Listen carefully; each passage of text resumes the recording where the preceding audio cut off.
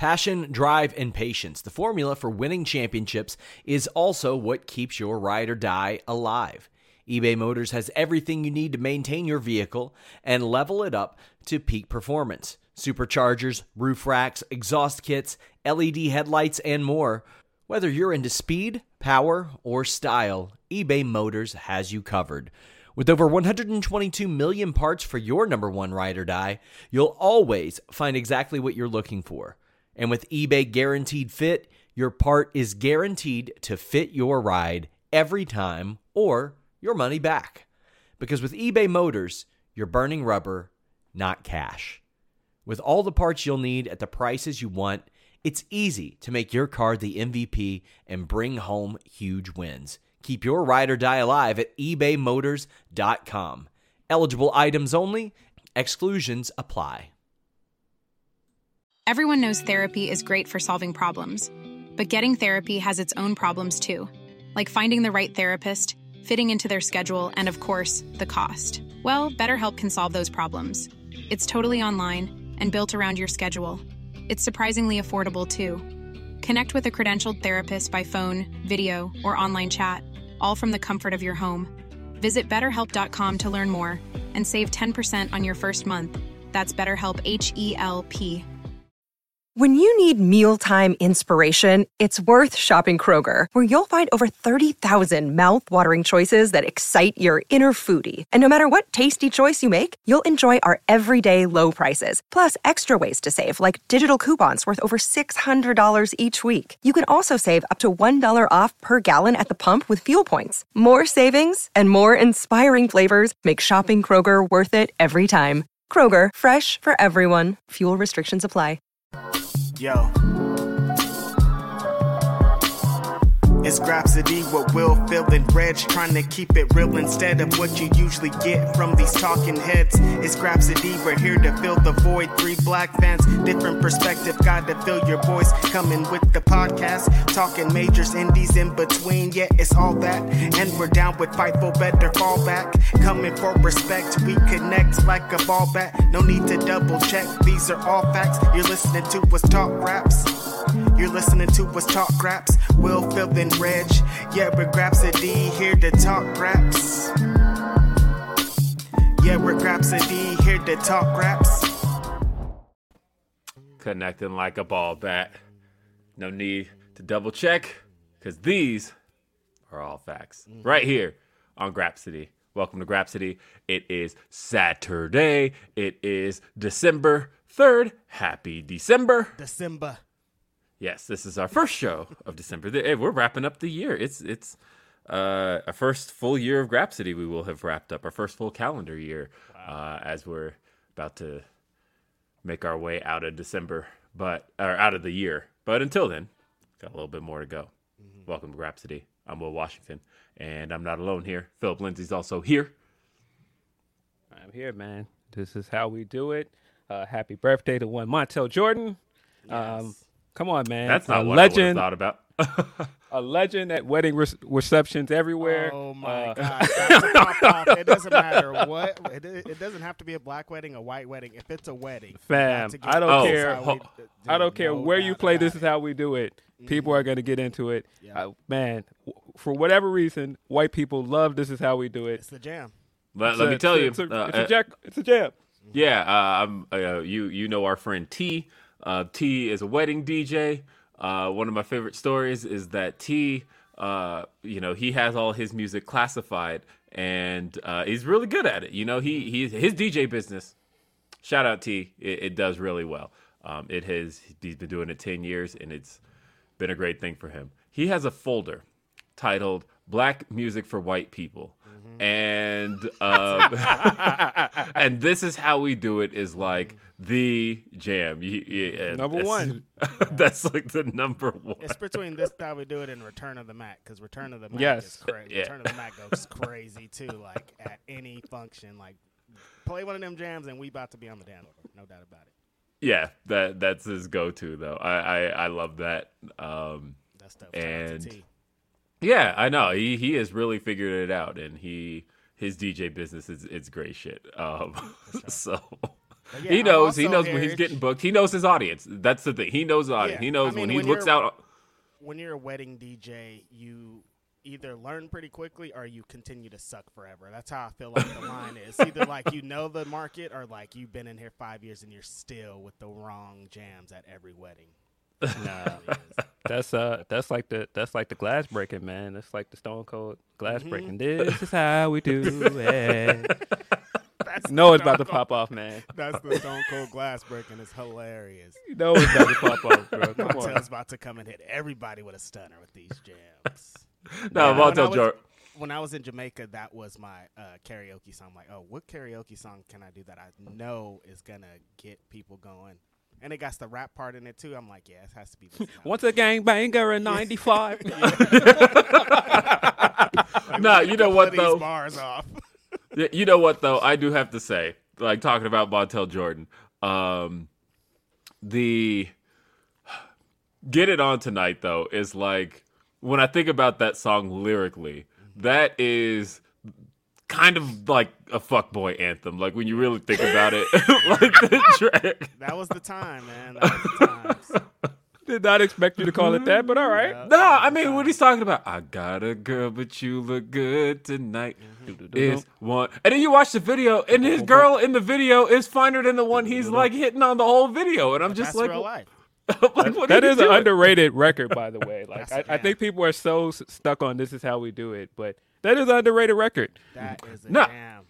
Nah, I loved "Let's Ride." Are you kidding me? That's like the only Silk verse I fuck with. What is it? The anything goes, let's roll. Let me help you take up off your clothes. Give me a preview before and the rest after the show. Like, no, that's that's like the only Silk verse. Like, I truly felt like, and then he still silks it up. Like, it's got some good lines. And then, because what does he say? He says, "Thug love mixed with cream."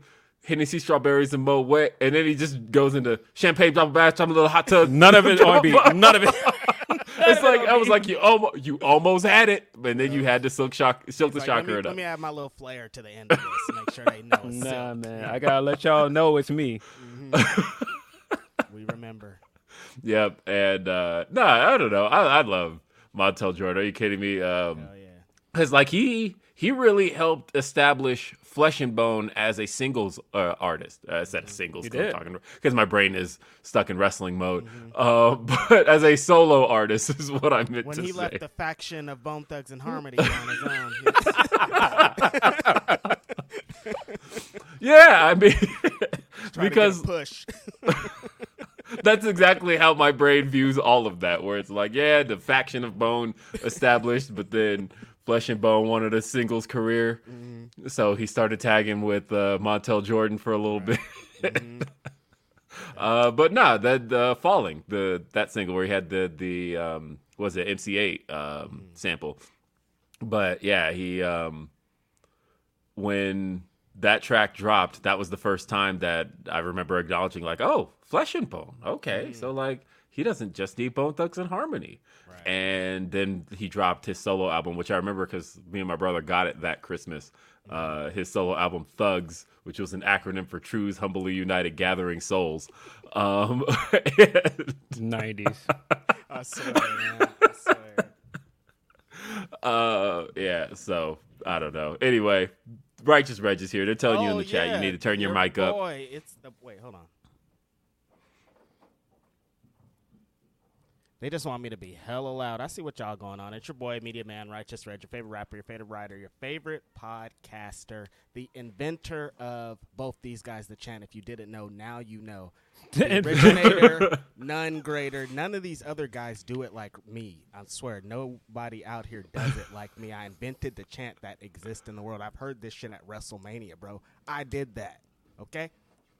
Yeah, he posted the video. He shared it to... I got concrete evidence right here. You can watch and see it with your own eyes, baby. They don't do it like your boy. Man, they're still saying you're low. Hit the settings, I guess, in StreamYard. What y'all want from me? Yeah. What do you want from me? Turn them up in the headphones. Nah, I've been waiting. It took me over a year to do this, to do the Bulls beanie like Jack the Jobber.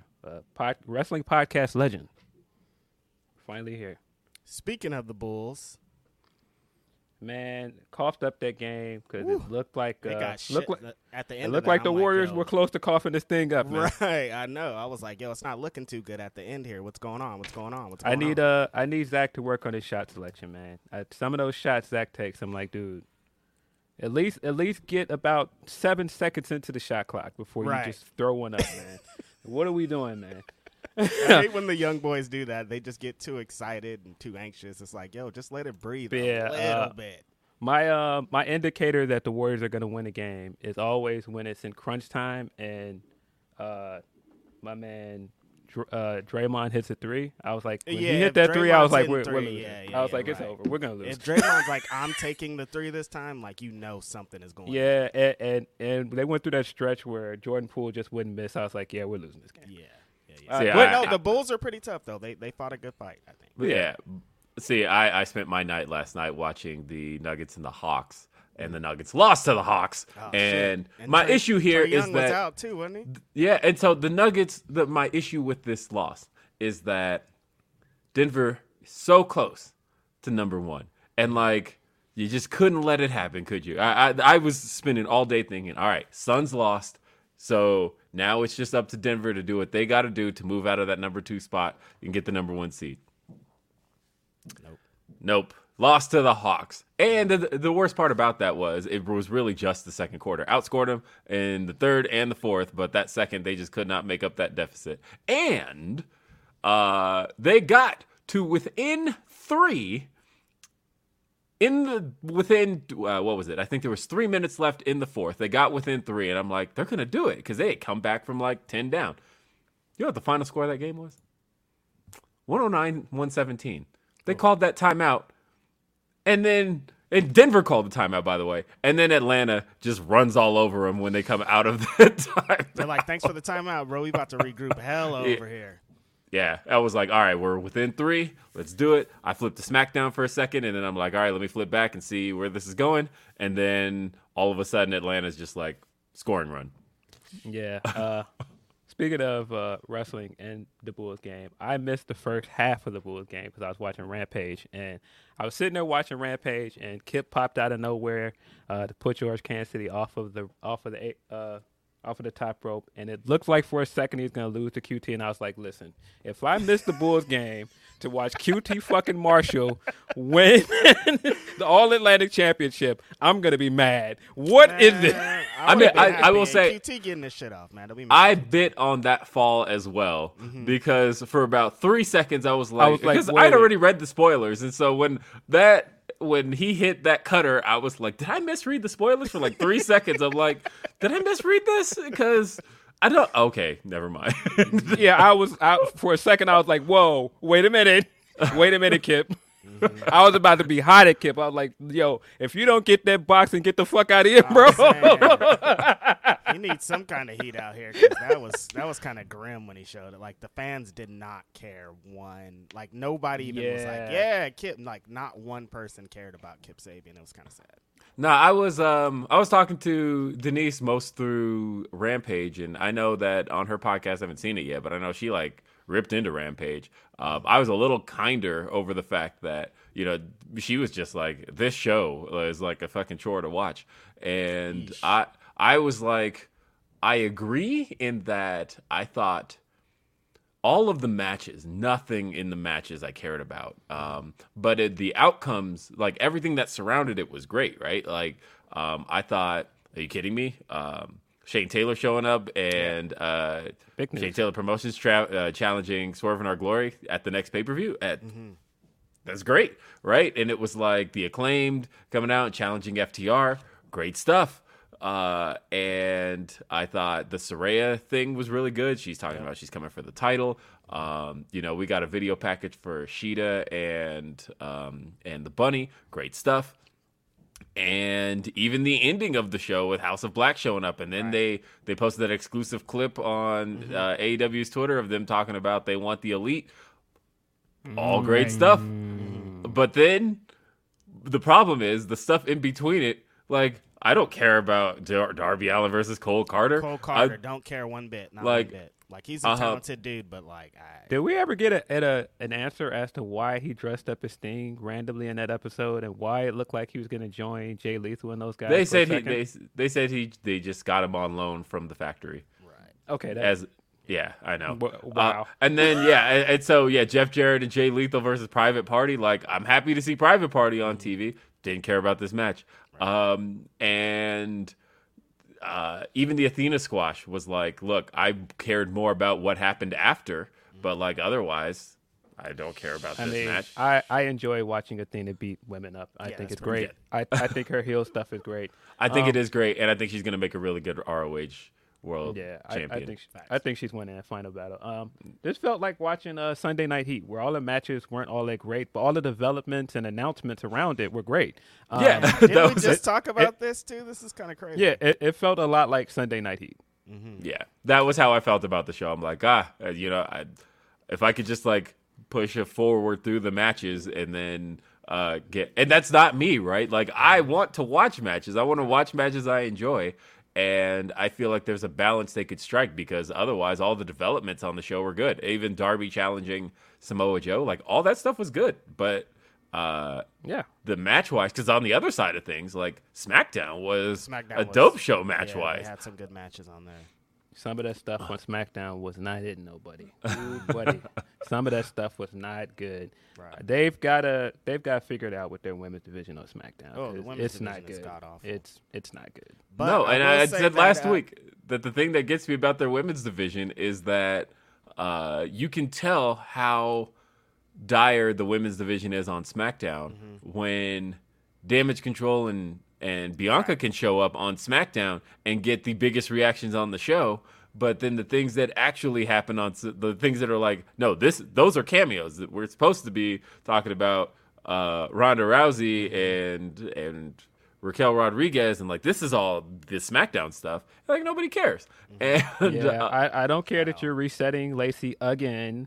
I just don't care that whatever that Emma promo. Whatever that Emma and Madcap segment was before her match, don't care. A lot of the women's stuff on SmackDown just ain't good. I think it was very telling that nobody from SmackDown was in the women's War Game match. Right. At least Damage Control addressed it on television in a way that's like, y'all need to step up, and then proceeded to get beat up by one person again. Yeah, it keeps happening to them. I will say about SmackDown, though, the Kofi Kingston and Gunther match, that's the Kofi Kingston that should have been wrestling on October 4th, 2019 against Brock Lesnar. You see that he can go with guys like this. I don't know why. And nobody ever said Kofi needed to win that match. No. I feel like people always argue back to like, well, you really think Kofi should have beat Brock Lesnar? No, nobody not at said all. that. But you didn't have to squash Like, he the WWE champion. It could have been a badass match like he had with Gunther, a fucking in there, a credible opponent, not a jobber loser that gets squashed in 9 seconds. Like, what? I'm having a good morning. I won't get into that with you guys because that still makes me angry to this day. I know. But I I will know say, why I brought it up. but I will say, as a quick way to get away from that, if you're looking for a Christmas gift, hey, hold that up, right? Wow, we're doing promos in the middle, baby. Yo, It's fight lit. right. Let's Yo, go. Fightful Craps shirts Yes. on shop.fightful.com. Get you one. I just got saw a this next to Grapsody me, shirt and that's on why. too, baby. What's up? Yo, It's come on, man. Grapsody. It's So Grapsody. We out if here. you're looking for Grapsody merch, shop.fightful.com. Shop.fightful.com. Speaking of which, also don't forget to send us your super chats throughout the show. We got super chats, we got humper chats. We're gonna read them all, and that is what we're gonna do here on Grapsody. That's what we do. Caden says, "Felt bad for Tegan. Got to stop these cold returns I don't again." know why they keep doing this. You Yeah, guys. you should only do cold returns with people that have had a big impact on Raw or SmackDown, and people are going to remember them. People That's aren't it. going to remember what Tegan has done on either of those shows. So, no, you got to do something to, introduce her before you put her on TV. Just I think playing the song and showing their name on the thing is not enough. It ain't going to work. I not for think- people like Tegan and Candace. Right. Right. I think that Hunter's biggest mistake thus far in these returns is they're not a return if they were only in NXT.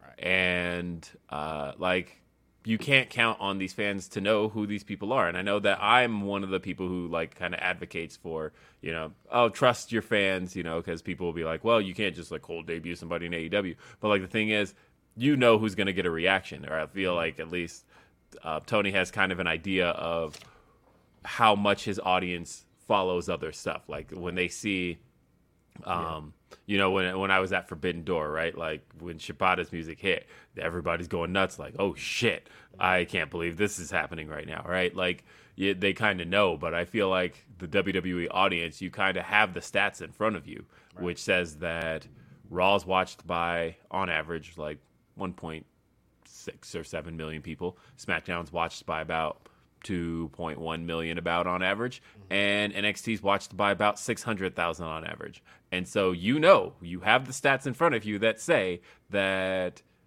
half your audience guaranteed does not know it's only let's do some math here. That's almost a fourth of your audience from SmackDown does not know these NXT people, and a third of your audience, as far as Raw is concerned, does not know these NXT people. So like, because WWE knows that and has those stats, I do think it is important to introduce people like that Johnny, or at least do it in front of the right audience, because you know that that's not the case for everybody. When you're in Canada, you probably got a bigger NXT audience, or at least one that knows the takeovers. So introducing Johnny Gargano in Canada worked.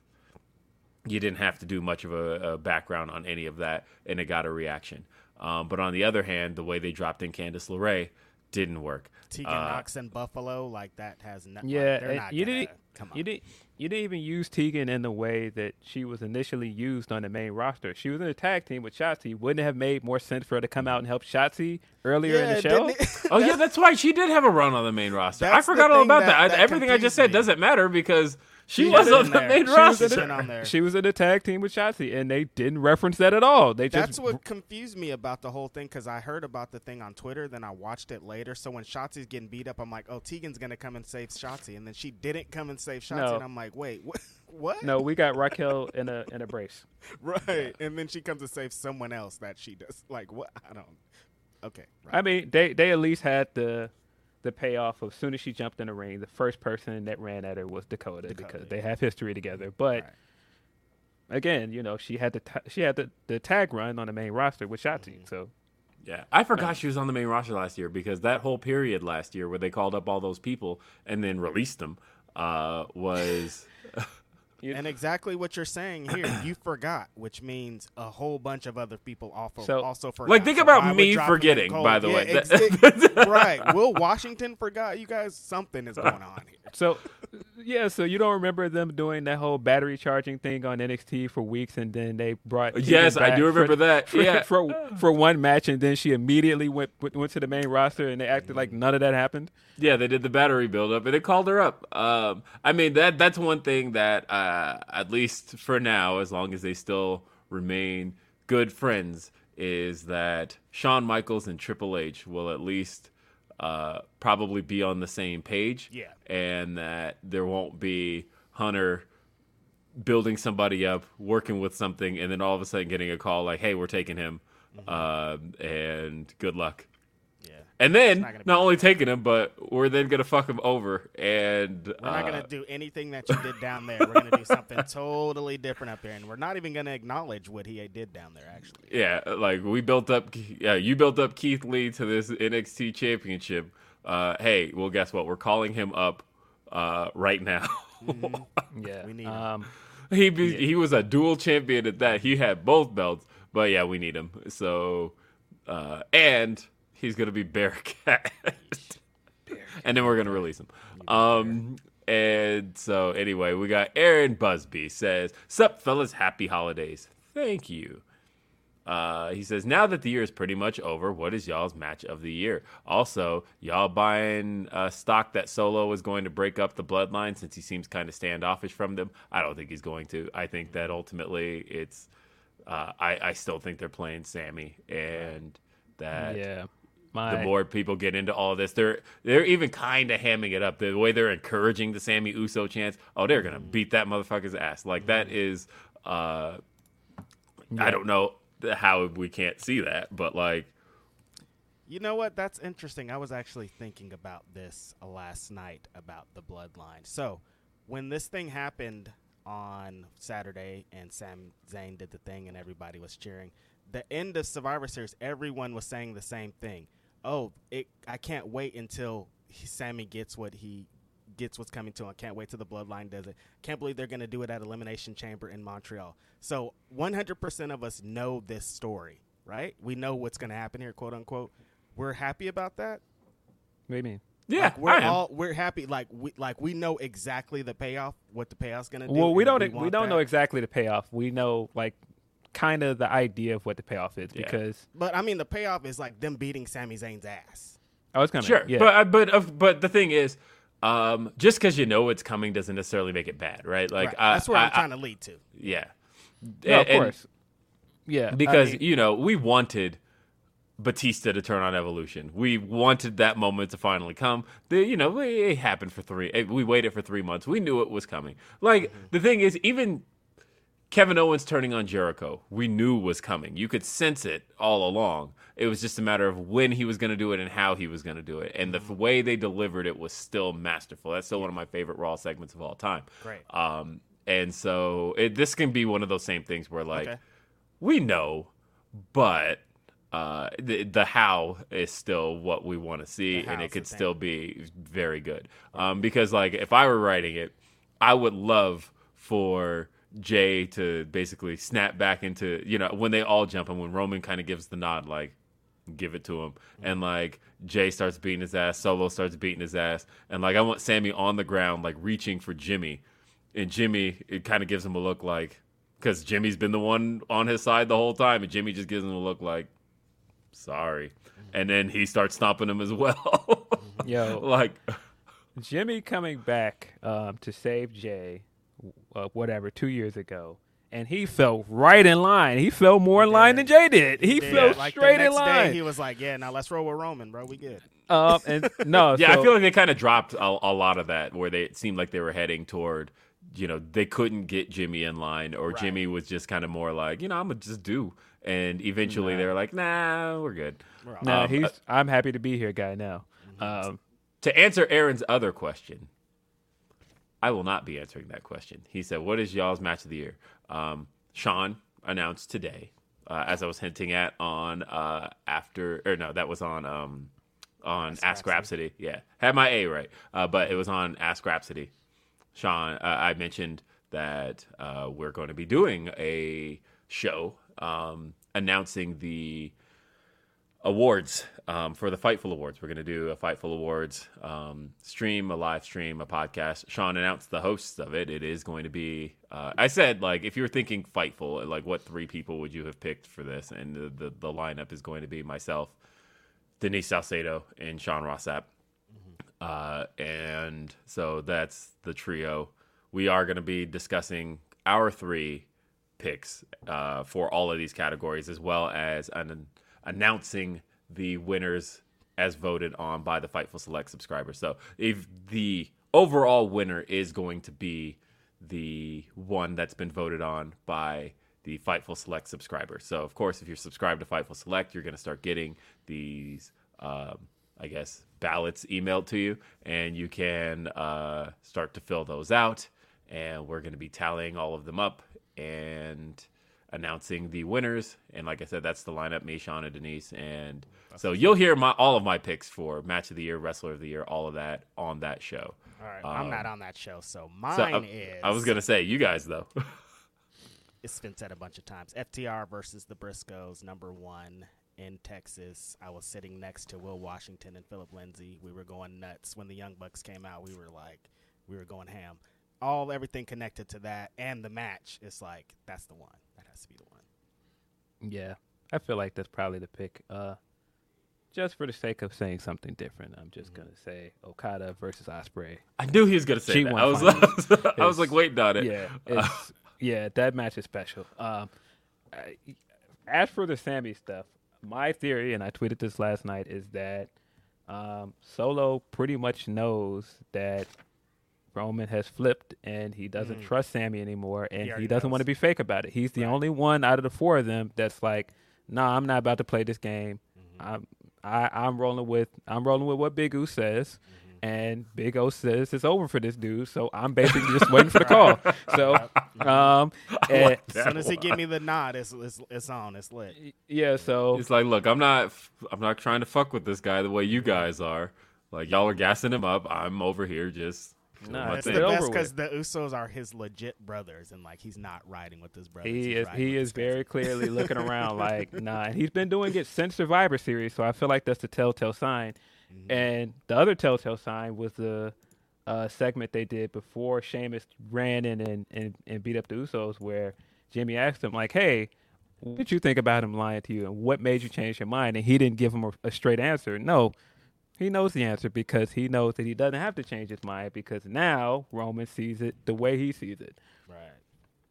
I think that Yeah. Kevin Owens promo was pretty great too. The one where he was like, "No matter what you try to do, you'll never be their blood." Like that was like the line that established, like, bro, it's on for you. You're out of here.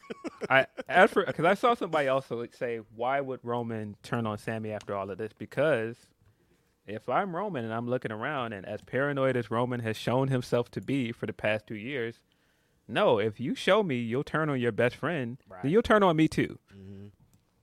That's all We it is. turn our back on family, and you did that to somebody you consider family. Like, what's up? Yeah. Yeah, I will say it's one of the most intriguing storylines going today. Good It's for actually them. really great stuff. We got some others. Let's see. Jason R says, Grapsity, what do you attribute the most to AEW's women's division's stories / feuds seeming to be improved lately? Also, opinions on the Guardians of the Galaxy 3 trailer. All right, we'll take this one little piece at a time. I will start with improvements to the women's division stories and feuds. Just letting them cook, right? Like Toni that's Storm.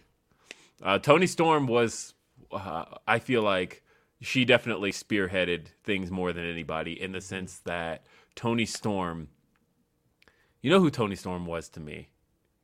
And guys, I don't mean this as a direct one-to-one comparison. Here we go. You don't have to draw complete parallels. But Toni Storm to me feels a lot like Bryan Danielson. And I mean that in the sense that Bryan came in and was like, I don't care about the structure of AEW. I'm because AEW for a long to this day, AEW has a bit of a structure where it's like you have guys, they kind of alternate. It's like not everybody works every single week. It's usually like it started that way, and then the roster grew so big that it was like, okay, we're going to have a little bit of an alternating schedule where some guys work some weeks, some guys work other weeks, and you'll at some point see everybody. But then Bryan came in and was like, no, I'm working every week. This is what I do here. I'm Bryan Danielson. I don't work halftime. I'm Bryan Danielson. And, he came in, he was doing matches every single week. If Bryan had a chance to work somebody, he worked somebody. He came in and he worked Minoru Suzuki. He worked he did all those matches with the Dark Order guys. Bryan Danielson was like, he worked Nick Jackson a week after working Kenny Omega. He was like, I am going to wrestle every single week because I'm Bryan Danielson. That's what I'm here to do. And I think Toni Storm, really there wasn't a women's wrestler before Toni Storm who was working every single week, who came in and was like, I'm going to do a match every single week. It was really this alternating schedule. Like I said, Toni Storm worked more matches in that 2 months on Dynamite. She worked more matches in that 2 months on Dynamite as women's champion than Britt Baker did in her near year as champion. And so I think Toni Storm kind of did a little bit of changing of the culture and that idea that, I'm coming in, I'm working every single week. And I think that mentality, when you saw Bryan do that, that made other people step up and want to be like Bryan. Right, exactly. And I think that Toni had kind of done the same thing for the women's division. And maybe maybe the division did want to work every week. I'm not saying they didn't. But I think Toni just becoming that probably lit a little bit under Tony Khan to push more of that each week. And now, we've got next week we'll talk about Jade here in a little bit because there's a lot to talk about. But yeah, that's my feeling. What do you guys think attributed to the change? I think it is Tony, and I think Tony's interim title run is very similar to Mox's interim title run in that she was very visible on TV. She was having matches a lot. So I do think that helped to spark it, but I also think it helped to have small segments for the women on both shows every week, even if it wasn't matches, just to have more of the women present on TV helped. Because, I mean, we're not going to act like Jade Nyla's storyline was just like this riveting television, but it was just good to see both of them on TV, and it was an entertaining use of them every week. Even if you weren't putting them in matches, it was just something to have them on TV, and it worked. And I think it worked the same way with Saraya. Even if, you didn't have a match with Saraya, she was still present, and I think that has helped a lot. Yeah, and now you look up and down the show, and there's so much happening where you've got Jade's got a program now with Bow Wow, but that's also at least leading to, she's got the 6-woman tag coming up this week with the Baddies versus, who was it, Madison Rayne, Kiera Hogan, and Sky Blue. So, like, they have a match coming up this week, but also Saraya just noted that she's going for the women's title now, and so that's a thing that's going to involve Jamie Hayter, and then of course that's going to also involve Britt Baker. But then you go down, Sheeta is going to be defending her title next week against the Bunny, and then also on top of that you have Mercedes Martinez and Athena going for the women's title. So all of a sudden, or the ROH women's title. So you've got these programs just kind of left and right, all kind of scattered throughout, and that's the thing people have been saying they wanted to see. They just want to see more than anything else. They just want content. I think them making like a conscious effort to say the things out loud that they're trying to improve on with the backstage things, bringing in Madison Rayne, bringing in Renee, who is like helped out. Every time Renee's on screen, it's like somebody's going to be getting put over. And all the moves that they made like that, on top of having Tony and Jamie and all these women going for it every single week, it just showed us that they are putting a little bit more emphasis, and that's all we've ever wanted to see. And so we're here. It's pretty dope. Yeah. I mean, there were 3 women's matches on the last pay-per-view, right? Mm-hmm. Yep. So. And there were 3 women's matches at Double or Nothing, but I feel like the difference here was that with there being all those programs I just mentioned. Also, Ruby Soho came back, and she's got a thing going with Ty. Yep. So, like, across the board, there's just stuff happening in the women's division. I didn't even mention Ruby Soho and Ty Conti. Speaking of which, shout out to me for the scoop. Shout out to me, it's crazy. Yes. For the scoop on Ruby Soho's return, FightfulSelect.com. It's $5. You get some great content there. And Willow's out there too. We haven't talked about Willow. Got stuff like, there's a lot going on. Honestly, you guys. It's pretty good. I feel like Willow is at least being groomed for like some kind of something's coming up for her soon, because Tony doesn't do TV wins for no reason. Like usually that's supposed to lead to something, and I feel like making sure she got that TV win over Anna Jay this week. Right. My brain is immediately thinking something's up. Damn. Is she heading back toward Jade? Is she about to challenge Jamie Hayter? I don't know, but Jamie Hayter and Willow. Please, thank you. I'll take it. I'll take several servings, please. Yeah, I think it's also good that they've helped let us go along the journey with some of these women they're signing to, and because I think that's something they were doing with the men. And that's why we're invested in somebody like Jungle Boy, because we've been on the journey with him since day one. And I think you can feel that with somebody like Sky Blue, and just watching how much he improves every time she's on TV. And I think that's helped a lot. Definitely. Guardians of the Galaxy 3 trailer.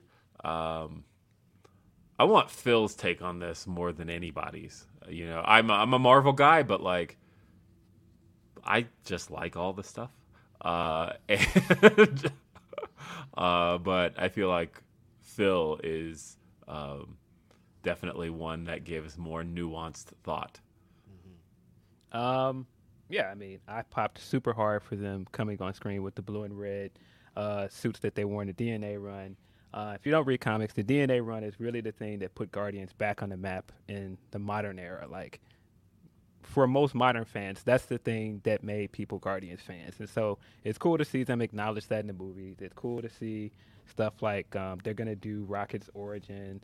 There's a lot of cool stuff they have in there. I'm very scared they're going to kill off Rocket, and there's so many things in this trailer that make me nervous. Like, please don't kill off Rocket. Rocket's my favorite character from the group. And I don't know, there's so many callbacks. This very much feels like it doesn't feel like it is. It's James Gunn's final movie with the Guardians. It's probably his final Marvel movie. And so this feels like a farewell to the franchise. It absolutely is his final Marvel movie. That man works for DC now. And not only that man runs DC now. That man is probably not even thinking about the next thing he wants to do with Marvel. But you also have to think about the fact that a number of people from the Guardians cast said directly, I'm not working without James Gunn. As a matter of fact, Dave Bautista. Dave Bautista said, James Gunn was the guy who took a chance on me. I'm not doing this without James Gunn. So, speaking of Bautista, I definitely noticed both in the holiday special and in this, he's wearing shirts more like, listen, I'm tired of getting in shape for these movies. He wears shirts.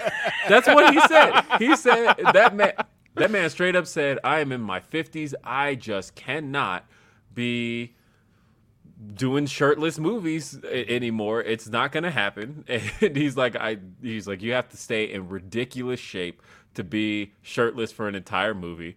And yeah, I noticed the same thing. I've been going to the gym every day for 35 years. I don't want to do it anymore. I don't want to go every day.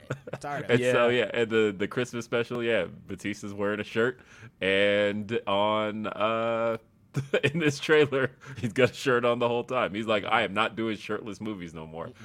This looks like a farewell to the franchise. There's a lot of James Gunn humor in there. There's a lot of stuff that looks like it's going to make me cry. I'm excited. I'm excited for this movie. He hasn't missed yet, and not just with the Guardian franchise. I feel like James Gunn has not missed with any comic franchise yet. Peacemaker was great. Suicide Squad was great. Looking forward to this. Yeah, I'm excited, and I was pretty happy with just all the trailers that dropped this week. I don't know, whatever. I love Disney. I don't give a shit. Serve our corporate overlords that is Disney, because they put out some dope shit. Like, I like the Indiana Jones trailer. I was like, I'm in on this. And you know what's funny, though? Because I didn't even hate Kingdom of the Crystal Skull. I was like, you know what? I could get into the idea that Shia LaBeouf is the next Harrison Ford. And, of course, 14 years later, that was very wrong. Very wrong. Very, very wrong. But at the time, seeing that movie, I'm like, I could get into this. Son of Indiana Jones. Yeah, let's keep going. Shia LaBeouf, let's go. Nah, they didn't. Shia LaBeouf, they tried to throw him in as the heir apparent on so many franchises around that time period. Mm-hmm. They were like, this kid's the future of every franchise, and boy, that did not work out well. Remember, they tried to make him Bosley in the Charlie's Angels franchise, and I'm like, where Bill Murray at, bro? Nope. Shia LaBeouf was not the heir like they thought he was going to be.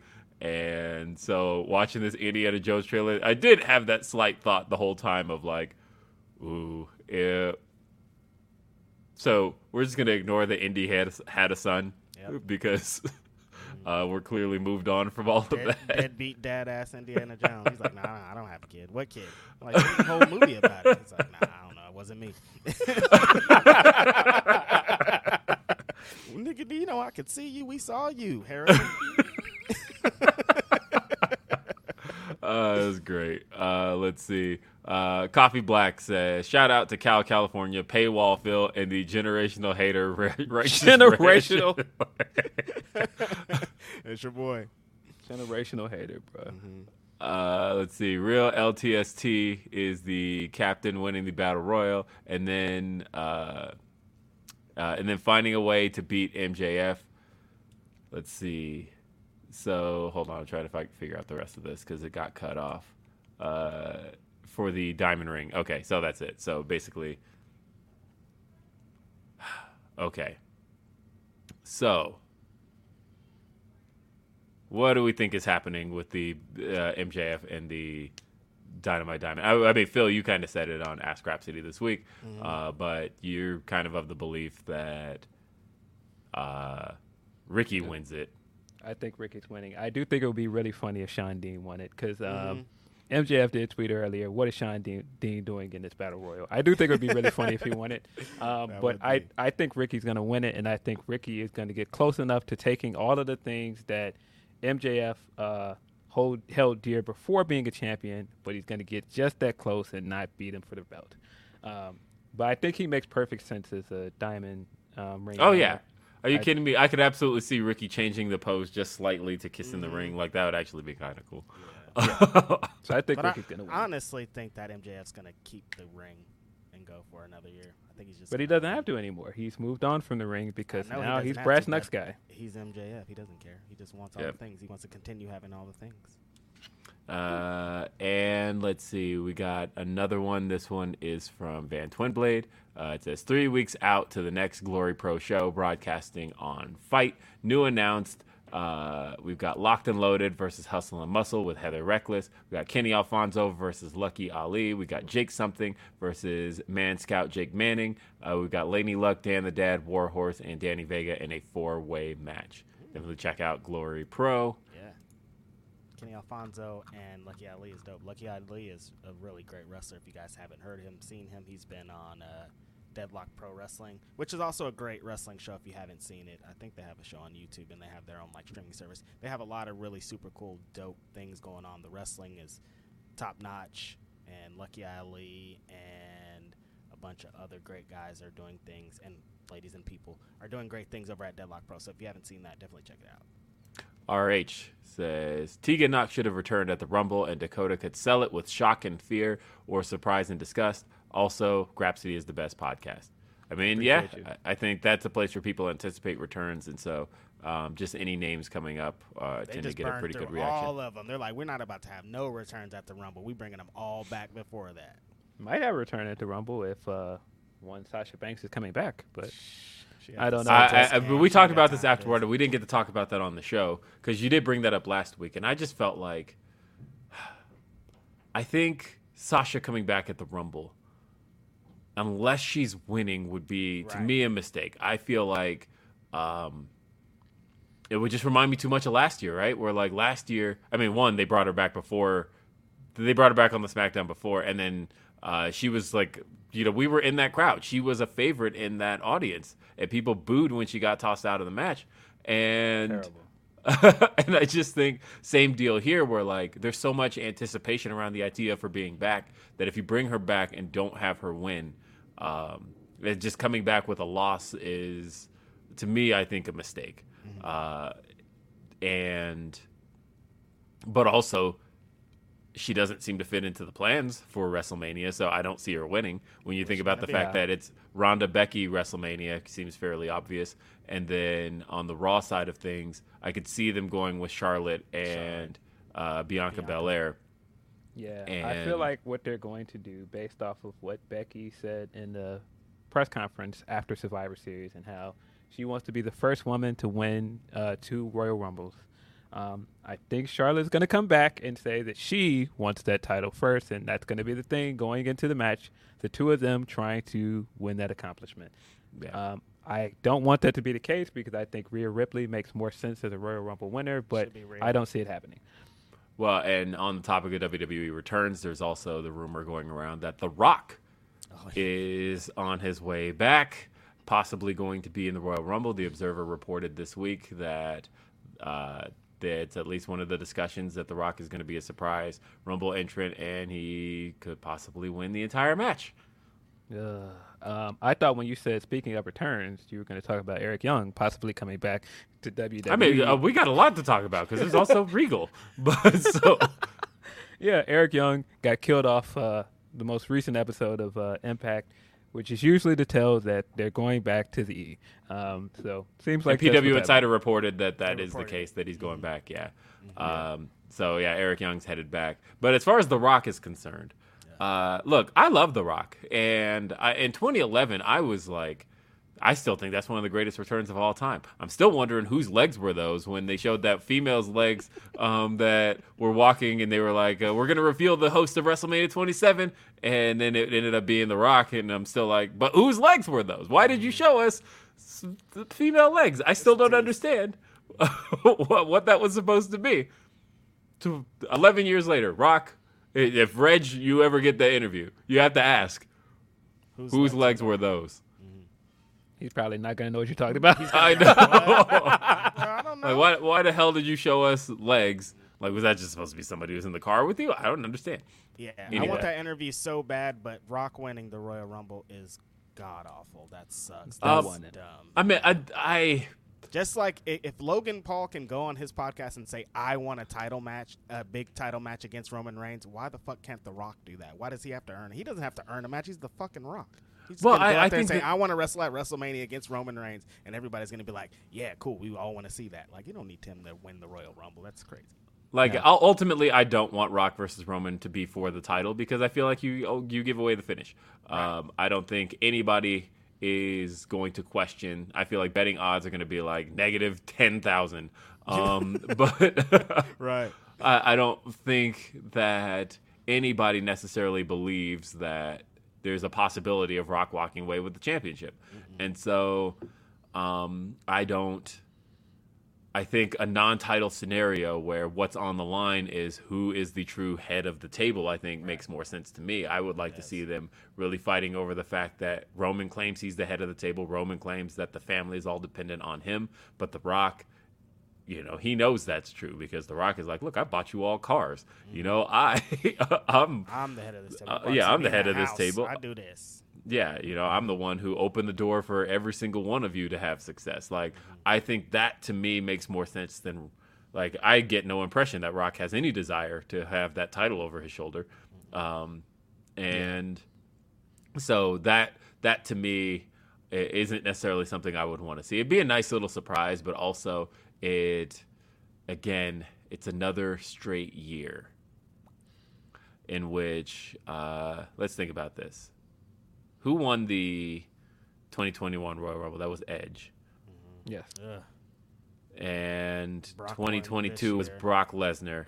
And this year would be The Rock, if that's going to be the case. And I just think the idea that the Rumble, which used to be the culmination of, like, the cool thing about the Rumble happening in January is that, to me, I think the Rumble should always be a kind of a celebration of the year that the whatever happened that previous year for that person, right? And they spent that year doing what they were doing and eventually got to the point of winning the Royal Rumble and going to WrestleMania. And so, like, January was a perfect time to celebrate what that person did the year before.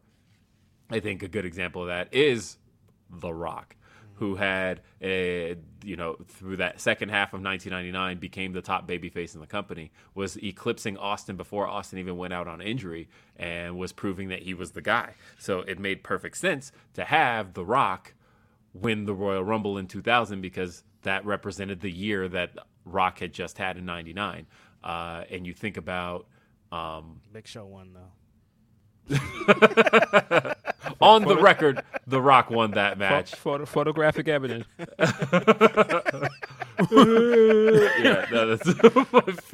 That used to crack me up so much as a kid.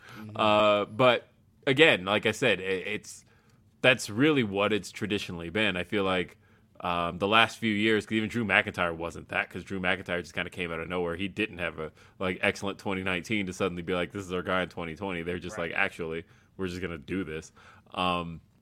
But thinking about how Edge, who wasn't even around, just came in, won. Okay. We had Brock Lesnar, again, part-timer, just kind of comes in, wins. Boy, that Rumble sucked. That sucked. And on top of that, sucked. Like I said, it just, you're looking back now at, so who had a year that you could be celebrating, right? Like, that's what I feel like the Rumble is supposed to be. Right. Or at least if somebody's making a comeback, like a triumphant comeback, you're kind of celebrating that. Like, I think it should be Cody, but I also don't think that Cody should be losing to Roman Reigns, and it doesn't seem to me like they have any intention of not going to year 3. Yeah, he's walking out of WrestleMania with both those belts. Like, he is. Anybody's gonna do. I think it should be Cody as well. If you're picking a guy that has been having a year, and it should be him, should be Seth Seth Rollins. Yes, but if it's the guy that makes the most sense to go up against Roman, it should be Cody. But I will never stop saying that Rollins versus Roman makes perfect sense as a WrestleMania main event. They're not going to do it, but it makes perfect sense. I just think, I don't know, if you're setting a bad precedent by having Rock win. Yeah. I don't really like this precedent of part-timers just showing up and winning the Rumble. But I can understand why they would do it. I don't want it, though. I mean, it's going to make all the headlines. That's the thing, is it's the biggest thing you could do. That Raw the next night is going to pop one of the biggest ratings that they could possibly pop. So I get it. It's just it's young Rock back in the saddle. Like, all them young Rock fans are going to tune in to see The Rock do what he used to do. Yeah, I just don't want it. And I just want to say on record, stop ducking the God.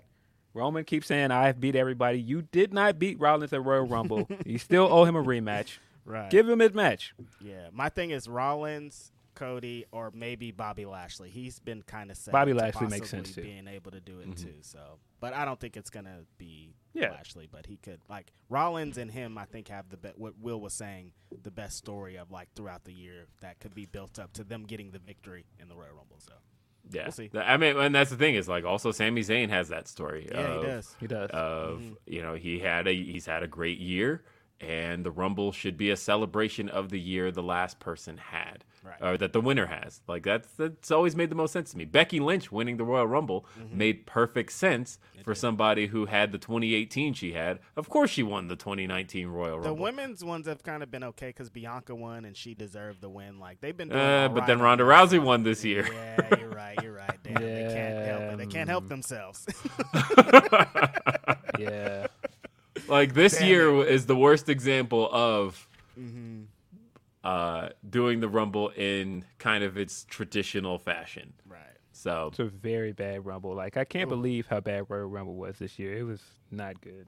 No, and we were there, and I was excited. I was like, look, I was super excited. It's my first time in St. Louis, and, I could literally see the arch right out my window. The best part is at my hotel. Fans do not care, though. The one next year, the one that's coming up is doing record numbers. They already put up like 5. No, it's still the Royal Rumble. Like, it's still...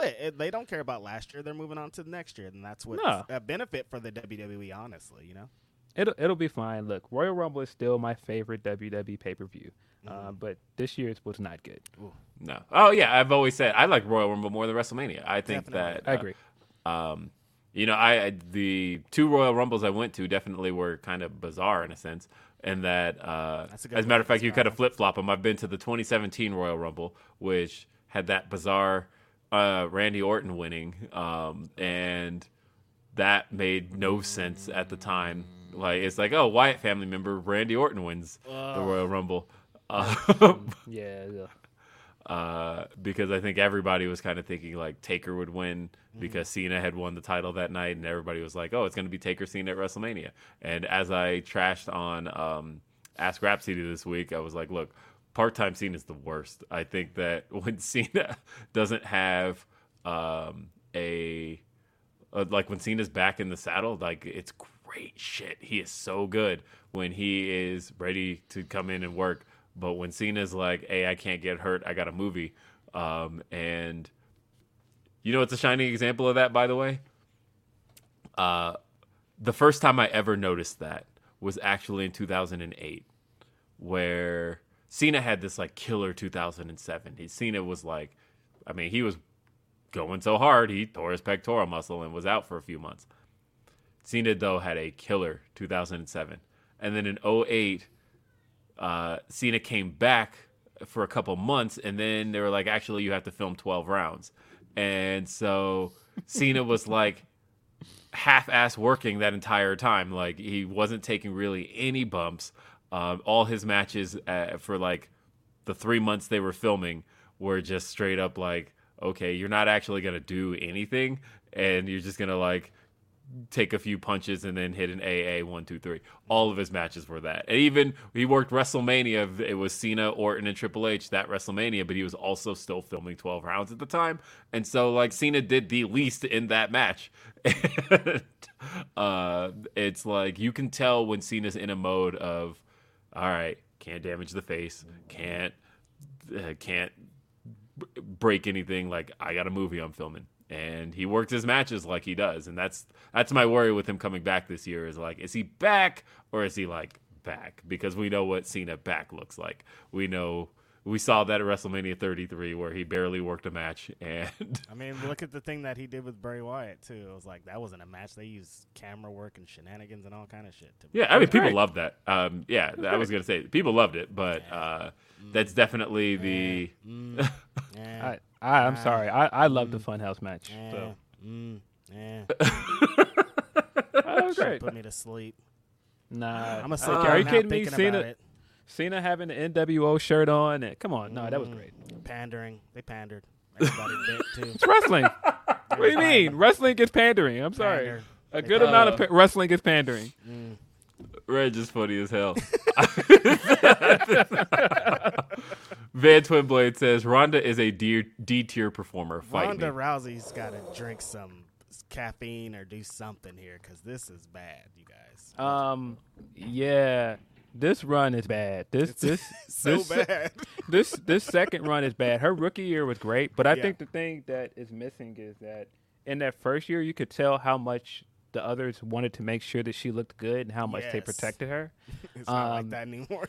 And I just think now, like, she doesn't look as motivated. And then they're putting her in there with people that are not good enough to elevate her in a way that somebody like Triple H or Sasha is smart enough to do.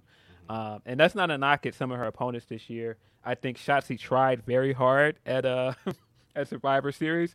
But some of them bumps, buddy, that Ronda didn't want to take didn't look good, man. Yeah, they've gotten to a point where they need Ronda to carry matches, and she can't carry matches. No, she cannot. She needs somebody to be in there with her. She didn't look good at the Rumble, in my opinion. Yeah, no, she looked real bad at the Rumble. And I think that,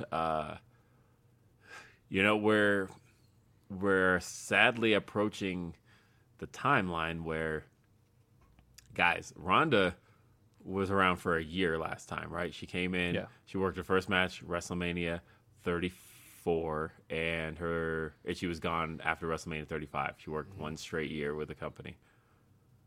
At the Royal Rumble this year, this run is about to have been longer than that one, which means that she's about to have more bad than good to her career.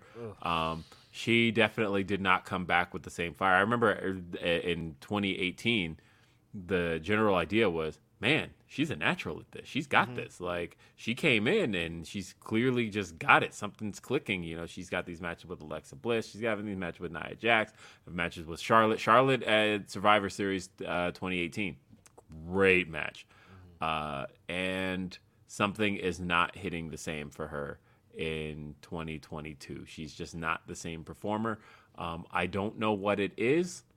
I know. I said this last week. Left, and then she talked all that shit about wrestling fans. Wrestling fans are still pretty. They want to hang on to that, and I think she convinced herself that wrestling wasn't as cool as MMA because she kept saying things like that was connecting. Like, it's not as physical, it's not as this, and I think she kind of convinced herself that she would rather be fighting for real, and like the fake shit isn't as cool as she originally thought.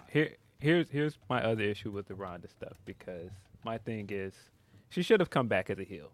She should have never come back as a babyface. She's just not interesting as a babyface. She hates being a babyface. She said it herself. But I think that Ronda never recovered from Survivor Series when she won that match from Charlotte. I think getting booed that night, she never really recovered from that. Right. I think that she felt like, this was different from MMA. She went from a world where, she kind of, I don't want to say left in disgrace, but she took a pretty humbling loss. And I feel like she felt like wrestling, I don't know, they love me here. I'm getting this big reaction.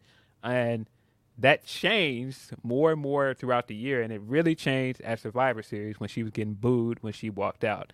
And I think the reception to her has been kind of mixed ever since then. And I just think part of that is why she doesn't seem as motivated. I could be wrong, but it just feels like she doesn't look as motivated when she comes back. It doesn't look like she's as happy to be there as she was.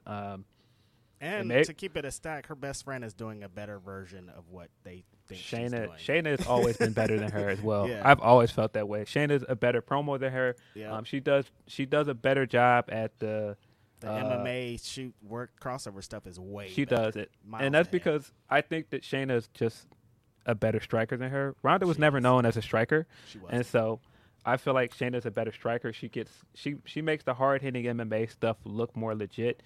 I think her mat game looks better. Yeah. She's just better than Ronda in every way, She in my is. opinion. But So I just pulled up Ronda's cage match. Wow. Holy shit. You know she's worked 53 matches this year? Damn. Like, obviously with house shows and stuff, but, like, she's working out there. Yeah. And doesn't look like somebody who's getting regular reps. I just think that part of it is that she doesn't look as motivated to Yeah, be you there. could She see- just you can doesn't look read as it. happy to be there. It's not working. I don't know if it's also that she doesn't like the material she's getting to do, but it's just clear there's a disconnect. It's just not working. And I do feel like right after SummerSlam, it was getting better. When she was coming and doing what they love to do with her, she comes out there and beats up some security guards, gets arrested. That stuff was working. But it seemed like right after they turned her heel, it was like right back to where we were at the beginning of the year. Jay Stone. Oh, sorry. This kind of gets back into it, so that's why I wanted to read what Jay Stone said. Yeah. He said, hey, fellas, given the current state of the women's division, what feuds or roles do you see Charlotte coming into once she's back? Yeah. I think that Ronda and Shayna is a good pairing, by the way. I just think that they haven't hit the bright spot with it to make it work. As far as Charlotte, I think that I wouldn't have felt this way earlier this year, but SmackDown desperately needs Charlotte. They do.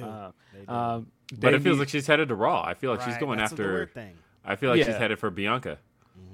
Yeah, but I still feel like in general, I am never 'Cause Becky's against. going to be on SmackDown too, right? That's Yeah, what I it think- seems like. Yeah, I think Becky's moving. I'm never against giving people a chance to miss someone, and I definitely think giving Charlotte that time off gave people a chance to appreciate what she brings to the table. I'm not saying everyone feels that way because she's very divisive, but I definitely have been looking around like, yeah, they kind of need Charlotte back. And I think you're right. I think Bianca makes the most sense. Bianca has been saying for the longest that she wants to beat all four horsewomen. And she's had a notable feud with the other three. Charlotte's the only one left that she hasn't beat. She's beat two of them at WrestleMania already. So Yeah, and I feel like there's a story in a sense that Charlotte has pretty much created a legacy as Miss WrestleMania. She has, for this era, had the most notable WrestleMania matches. But for the past 2 years, that's been Bianca. Bianca has had the two most impactful WrestleMania matches over the last 2 years. And so I feel like there's a good story there to put them against each other at WrestleMania. And that one Raw match they had delivered. So that's Yeah. the other Yeah. thing, too, is It'll be that, they also wrestled in NXT, but, like, I feel like the Raw match very much delivered. They went with a non-finish. That was that one where Bianca was very obviously watching the clock as, like, oh, shit, this show is over in 20 seconds, and I still haven't, like, hit her with this chair. So... Yeah, I really didn't like that finish, but the match was good. Yeah, match was good. I think they just both lost track of time. And Which Charlotte gets a lot of heat and shit because she wins a lot, but she's great in the ring and she can She is. put She's it great. together every single time that she goes for it. So. Which, for those who don't know, by the way, there is a clock under the hard cam, and all wrestlers can see that. They know their time. Go home. And the referee's also saying, go home, go home. Yeah, go home. refs say go home. But you can see the seconds counting down to, like, okay, we're hitting the top of the hour. You've got 5 seconds. Now they know and Miss the that time, they're gonna. and that's why that was the hard thing about that match is you kept seeing Bianca's eyes cut over, but because the clock is under the hard camera, you keep seeing her looking at the hard camera like, oh shit, we haven't, like, hit this DQ finish yet, and this show is off in 10 seconds. Yeah, I mean, and that is the unfortunate thing. I really do like the idea of Rhea Ripley winning the Royal Rumble, but this is Hollywood, and you're getting two of the biggest marquee women you could get for a match at WrestleMania in Hollywood. Charlotte versus Bianca makes more sense. Right. Yeah. No, Rhea's probably happening Rumble. I think, honestly, the fact that they're holding off on it, I think Rhea will have a big match. I think she's getting Beth Phoenix. I think the fact that they haven't paid that story off yet, I think that is, which is wild to think that that'll have been a year of like Edge and the Judgment Day at that point. Oh the forgettable Edge and Beth match at Royal Rumble. Ooh. Mm-hmm. But no, I think with Miz and Maurice, I think Rhea gets the title shot at Royal Rumble, and then Beth probably comes back around that time, and then we do Beth versus Rhea at WrestleMania. So what's Edge doing at WrestleMania? I mean, or they do a tag match. I could also see a tag match of like Rhea and Priest versus Edge and Beth. Also, I could see that. Rhea and Dom versus Edge and Beth. Oh, no. Or I suppose it would make more sense to do Rhea and Finn versus Edge and Beth. Yeah. For WrestleMania. But gotta get Edge out of there. Edge is not staying at home, Brian. I'm sorry. He will be there. Oh, yeah. He's definitely going to be there. In L.A. WrestleMania? For sure. Let's see. Coffee with Colin says, "Hey guys, love the show. Looking to 2023, what feuds are you looking forward to seeing unfold in any promotion?" Kenny and Ospreay is. I was gonna say. Out the gate, the funny thing is that feud. I mean, we've seen pretty much all the feud at this point. They're still saying you're quiet. By the way, did you? What is going on here? Are the settings in StreamYard? Turn off the auto adjust and just turn it all the way up, where it says automatically adjust my volume. Feuds in 2023. I am looking forward to us finally getting the singles feud of Swerve versus Keith Lee. I think that's going to be great. What are you talking about? They're partners. They're tagging at. They're friends. Yeah, they're friends. Sure they are.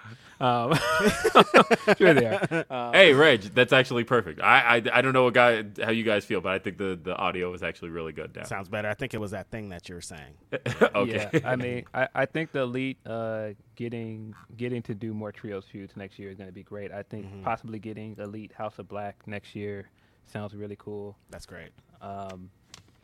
Elite House of Black, like, honestly, I think if it were me booking this, I would be having these guys, like having House of Black kind of every single week for the next week, getting just a tad bit closer to the Elite until finally at match 7 in the Best of 7 series. That's where House of Black finally attacks the Elite. Because, like, the fact that they went after Brandon Cutler this week, like, I would do little things here and there to keep getting closer to the Elite. Don Callis better watch his back. He about to get his ass beat. You better watch every corner you walk around, Don Callis. You know House of Black's after your ass. My dream feud for 2023 that I don't know if they're going to do, but they've got to do it because you're running out of time. Give us Asuka versus Io. Come on, stop wasting time and give us that match. That should be the match. They've been teasing it a lot. That should be the match you're ready to do by at least, I would say, SummerSlam. Right. Yeah. And Sasha and Jade is going to be great, too. Can't wait. Mercedes. Sorry. Mercedes and Jade. That's going to be great. Mercedes Monet, not Mercedes Martinez. Is that her last name? Mercedes Monet? It's Monet. That's what she's trademarked. Let's go. I can't wait till she shows up. It's going to be great. Let's see. D'Lo Dixie says, y'all see the trailer to Cocaine Bear movie? Look, I haven't seen the trailer. Oh, exactly what it sounds like. It is I think it's a horror film, right? But so that's Cocaine exactly Bear. How it sounds, a bear on cocaine. Yeah. So Cocaine Bear is a movie that comes out next year, directed by Elizabeth Banks. The plot says, after a failed drug smuggling operation, a black bear ingests a large amount of cocaine and goes on a drug-fueled rampage. That is the plot of the movie. Is this going straight to Tubi? This sounds like a Tubi special, right? No. This is getting a full-on theatrical release. It's one of the last movies Ray Liotta did. He's actually the star of it. Ray, what you... This is crazy. Damn, Ray got his last one in on the Cocaine Bear. Woo. Good for them. Cocaine Bear. I've been hearing a lot about this online, but I'm like, what the fuck are y'all talking about? What is this cocaine? And it's wait. This is the part I didn't know. Sorry, a headline just popped up from CNN that says the viral Cocaine Bear movie is based on a true story, in which what? What is happening right now?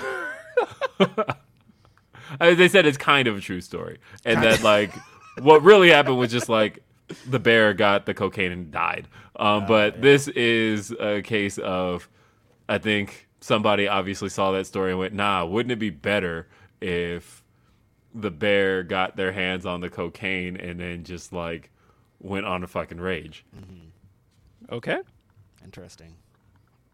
Haven't seen that trailer, D-Lo. Mm-hmm. Sorry. I want to watch it, though. It sounds interesting. Okay, Joel Wood. I love this. Will, usually when you talk about debuts in AEW, you always seem like you're holding back on what you know. So if you had a gun to your head and had to choose today, do you see Sasha returning to WWE, AEW, or neither? My likely still says WWE. But, you know, I said last week the time to do it was Survivor Series, TD Garden, her hometown. Like, she was literally at the TD Garden 3 nights later watching the Celtics play. Clearly, that is very intentional. Mm-hmm. Yeah, that's very clearly a place you can take her and get her, and it's a place that's very accessible for her. So the fact that she wasn't there, and then everything you just said about the Rumble, it's like she doesn't look like she's in the plan. So why would you? And don't bring her in cold for Charlotte to throw her over the top rope like that. Doesn't seem like a great idea. I don't know. I did talk to somebody in AEW who does not know, but they did say to me they love it if she did, and that was it. that was all I got. They were just like, they said, yeah, they were just like, look, if I could have Sasha on board, I would absolutely take Sasha on board. Are you kidding me? There's no question she would make a difference to this division. This is somebody in the women's division, by the way. But they're like that. I'm not saying that as I know. I can just say that I hope, and that's all. Yeah. I don't want to loosely speculate on it because I have been of the opinion that she's going back for the longest. But this is the most since everything has happened that I'm like, I don't know now. And to be honest with you, everything I'm excited for her to do if she comes back to wrestling, I want her to do outside of WWE. Right. I feel like the feud that I would like to see her do is the Saraya match because Saraya says she wants that match. Mm-hmm. I thought you were about to say Kyrie. Yeah, and I feel like if she's doing anything else, I want to see her wrestle in the Tokyo Dome. I want to see her do all these other things that I know that she can do. My God, if she showed up January 4th, that would be the most. I'm already crying right now thinking about it. Kyrie beating Tam and holding that title up, and the next thing you hear is Monet's music. That would be amazing. Yeah, that would be great. Yeah, wow. That's ultimately what I want to see. I want to see her show up January 4th, Tokyo Dome. Right after I like to think about how comparing Sasha and Charlotte on their training. They're coming back to training. Charlotte was training with Alba Fire and Zoe Starks, and Sasha's training in Mexico doing Lucha Libre. Like, think of these things. Like, if you're training to go back to, like, you don't train to go back to WWE by going to do Lucha. You go, like, get with, like, Kurt Hawkins and Shawn Michaels or some shit. You know what I mean? So there's some very interesting developments happening. Yeah. This is very different than a couple months ago. I was like 100% on she's going back, but all the things that she's been doing, I don't know, man. I'm excited. Yeah, people that are like they don't think she's wrestling again. Like, fam, you don't go to Mexico for a month and train, right? And you're not planning. If you don't like that, right? No, she's coming back to wrestle. Mm-hmm. Big facts. And she's been doing some great work out there in Mexico, honestly. I've been watching their little videos, and she's getting her little head scissors off all over there. So I'm excited about wherever she does. Sasha Banks, the greatest WWE women's wrestler of all time. Mercedes. All the Mercedes are cool because I'm super excited about that Athena match. Again, that's going to happen in ROH that we're going to talk about soon. Yeah. Dream Ninja says, I see Beth entering the Royal Rumble and eliminating Rhea, leading to Rhea Beth at Mania. Did it feel like Jade was teasing Mercedes Moné in her promo? Again, a lot of people feel that. I don't know. I don't know at all. And Connection is there. Whoever does know is definitely playing cards close to the chest. Right. Whoever knows ain't saying shit. The connection is there because Bow Wow is very good friends with one Snoop Dogg. Yep. And so connections are there if they want to do it because if that rumor is true that people weren't happy that Snoop went and did AEW stuff, it's like, oh, who could I get to work a proxy for me? And the because I think about how Darby told the story of he didn't really know about Punk either. He was just kind of pulled aside, and when he was told to cut that promo, they were like, make sure you include the line "best in the world," and that like told him in his head like, oh, I think I know where this is going, but obviously I'm not supposed to say it. But like cards were very much played close to the chest on that one. And the guys in these who streets, you can't say anything because somebody will leak that shit. If you say one thing, somebody will find. They'll look for their flight information. They'll find some kind of shit. So you have to play it legit. So close. You can't let anything slip because wrestlers and shit happens so fast. We saw like Brian and Punk's debuts were spoiled pretty much. You know what I mean? Like no one. Although I am thinking in hindsight, by the way, here's something we haven't thought about in a while. But thinking about the Elite and CM Punk heat now, remember when CM Punk was coming in, the Elite were dropping the little hints. Kenny had the Cookie Monster shirt, and like it's just weird. Elite, they were teasing it all like every episode for a while. Fam, the episode after he came back and Punk looking back into not Gorilla and smiling at the Young Bucks as he was walking out. Man, what a different time. Like, I feel all the time, like, take me back to that time. It's great. I know. It is very different, though, because, like, Matt Jackson used to talk about the fact that, he had a relationship with CM Punk, that he would talk to him and try to get it. He tried to get Punk to come to ROH in 2017, and so it is crazy to think that all that shit fell apart. And how quickly it fell apart. When you see, like, Punk and Hangman Adam Page, them tweets at each other, like, that were all friendly just, like, earlier this year. And definitely saw my guy very intentionally seem like posting a picture of his dog this week. People bit, too. They bit. Yeah, I don't know, man. I don't know what to make of any of it. But I do think that some people that thought I was being biased last week kind of owe me an apology. I'll just say that. Yes. I mean, look, we've got, I don't know, as far as apologies owed, who knows yet where things are. I'm just saying, I was right about it not being at work, but people were like, "Oh, you don't like fun. You're just being a party pooper because you were mad that they were trashing Chicago, blah blah blah." No, that's not what was happening. No. Well, let's keep it going. We got another one Let's from. figure it out. How do I sound? Yeah, it's popping. It's not that it's popping. So. That's weird. Okay. I'm going to be back. Yeah, just like give it a refresh. Tried to send that in a private message, Reginald. I mean, shit, I'm dropping out. I might as well let. Well, either way, we'll keep that there for a sec. You'll know when Reg is back. By the way, I also thought this was funny because people that are like, man, why don't you just admit you're a homer? You're Chicago bias. I don't know if people remember this when we did the bios. Robot Reg, that's hella funny. How's it sound? Is it popping? Perfect. That's perfect. Sweet. That's why I was just saying. All you had to do is refresh. I don't know if people remember when we did the rollout for this podcast and everybody did our reveals and it had the bios next to our name with the picture. I am the only person on this podcast who has where they're from in their bio. Right. Yeah, no, that's true. That's Phil's thing. We all know that it's Chicago Phil. Like that's his thing. I don't know how more clear I need to make it that I am a Chicagoan. I am proud of that. Just check our YouTube comments. Somebody's always like, Phil, here he goes again with the Chicago bias. So I don't know how much clearer I need to make that. I don't know why people would think, oh, well, you're not upfront with your bias. Like, no, I'm pretty upfront with it. I'm wearing a Bulls hat. Like, come on. I don't know if you knew what I wore to that Dynamite, by the way. I was wearing a Chicago Bears Letterman jacket. Chicago Hey. will be in Chicago. All right, let's see. We got Dream Ninja says, I see Beth entering the Royal Rumble and eliminating Rhea, leading to Rhea Beth at Mania. Did it feel like Jade was Oh, yeah, we read that one. What am I doing? Sorry. Lamora says, I was wondering if you guys knew Omega's involvement with the women's booking. It feels like the Regina Wave match has his fingerprints on it.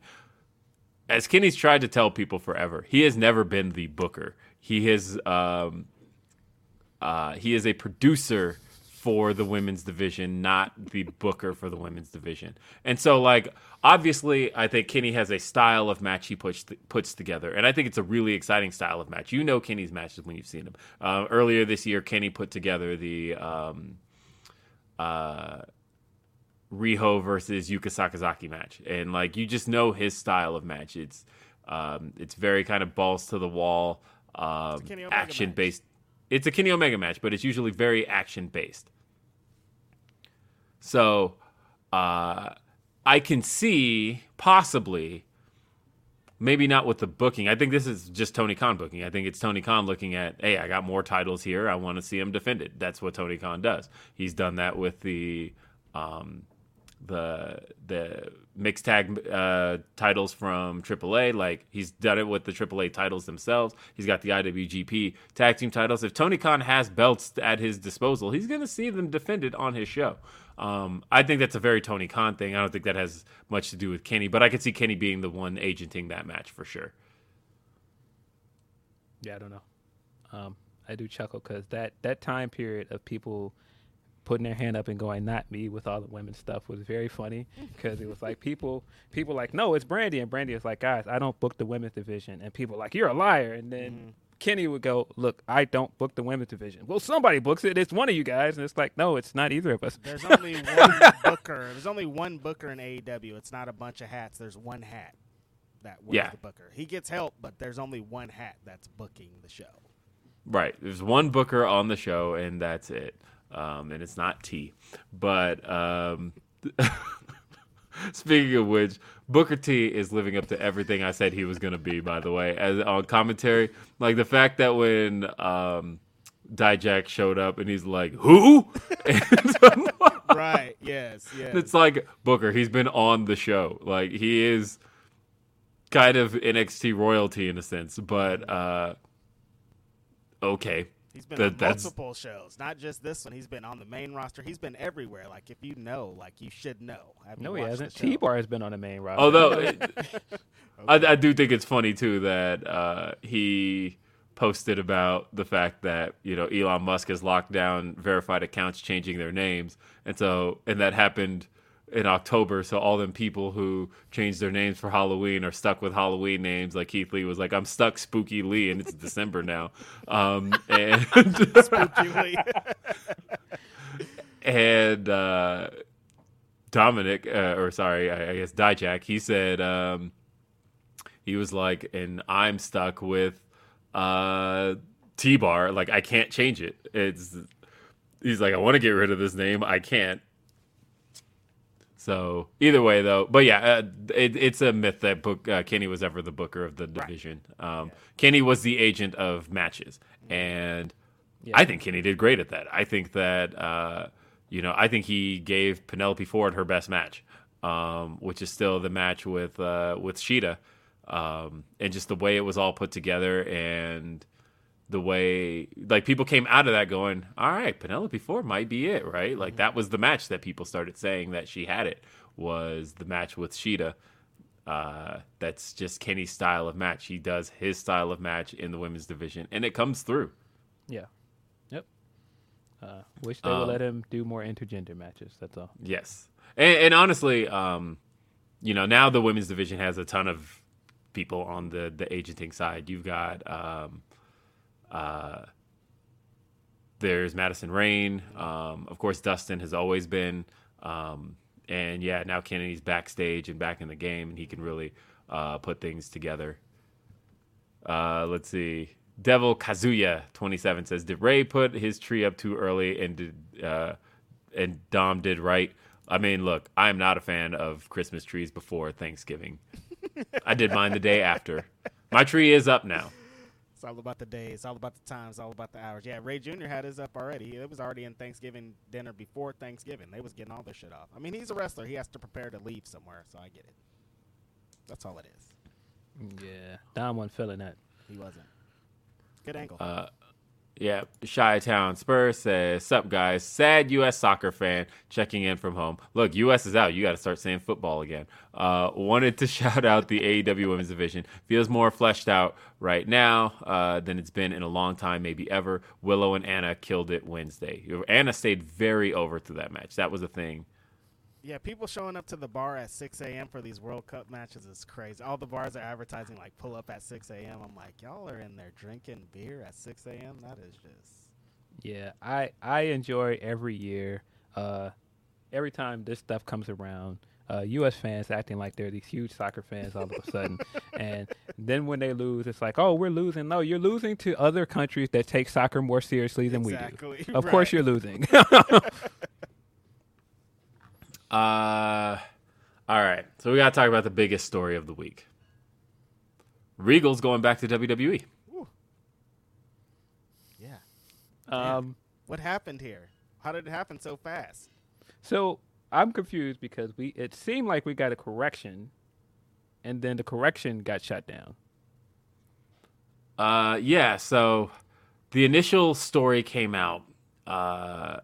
It was reported in numerous places that, it looked like Regal's contract was going to be up. Mm-hmm. And I think the biggest red flag for things like this should be when the rumors aren't necessarily coming out of AEW, but they're coming out of WWE. Right. WWE is really where these rumors were coming out of like, hey, we're getting Regal back.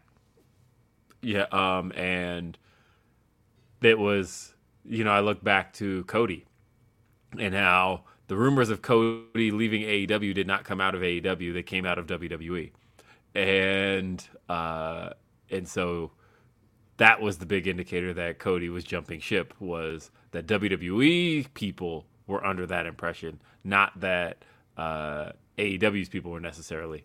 And so as far as Regal was concerned, there were certain things that were being said, like Moxley in that promo last week when he said, "I want you to leave and never come back." Ooh, why would he say that? Right. And then this week, Regal being taken out by MJF, and we'll talk about the promo in just a little bit. But on top of the rumors coming out of WWE camps that Regal seems to be on his way out.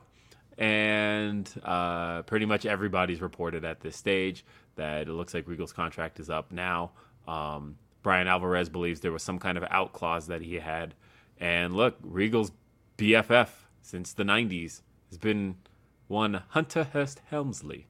They've been tight, been thick as thieves since they were both in WCW. And,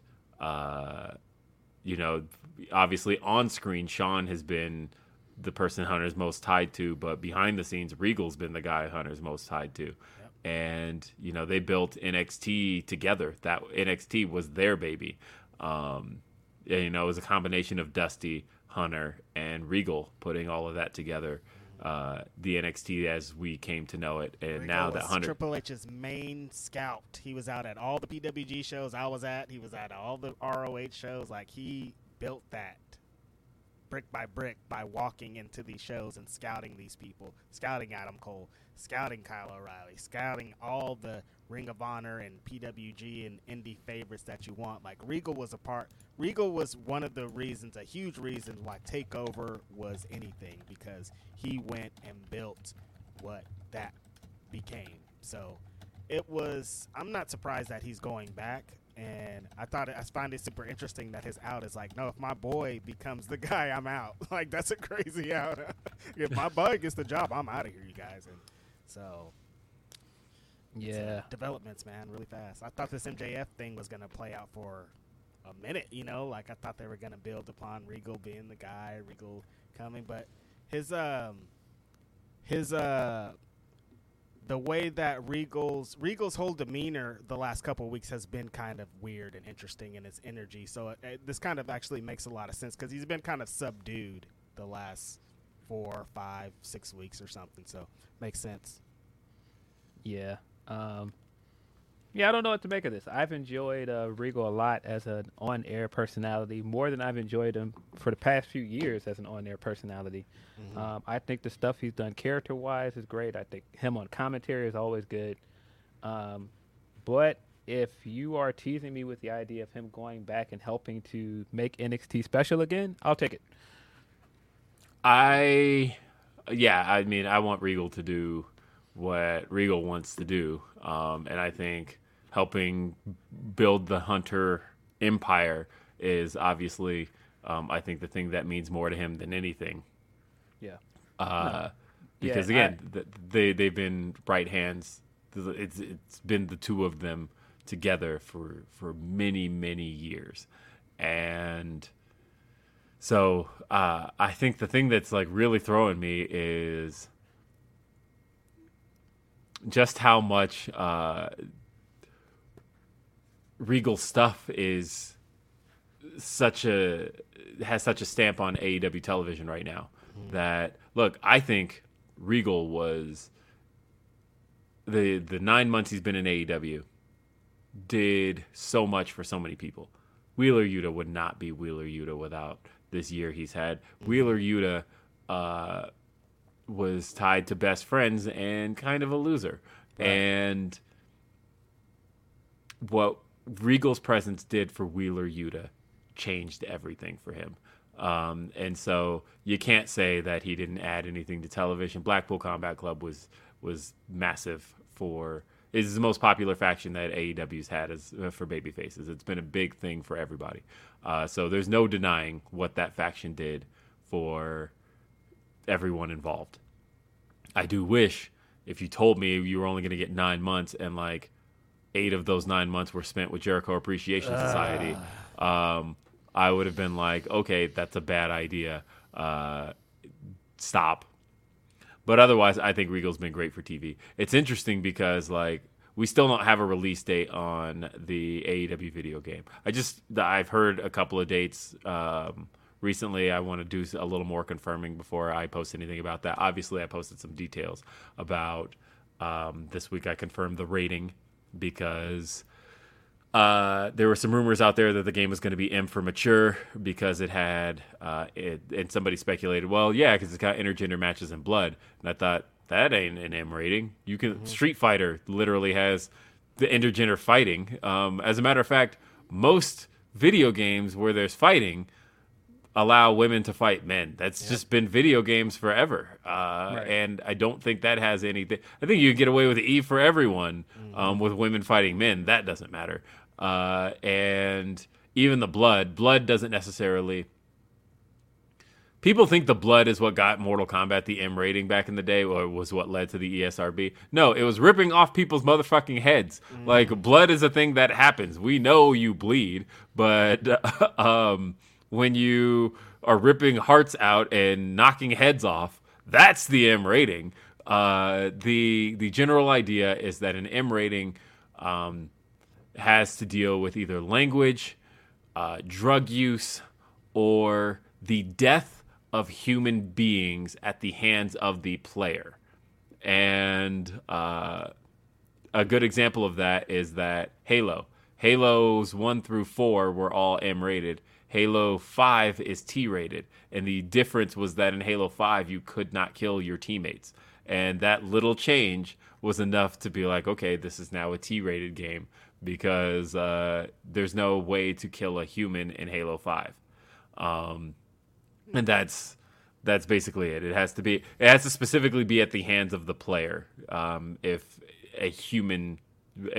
the violence results in a human's death, but like thumbtack matches, that's going to be a T rating, guaranteed.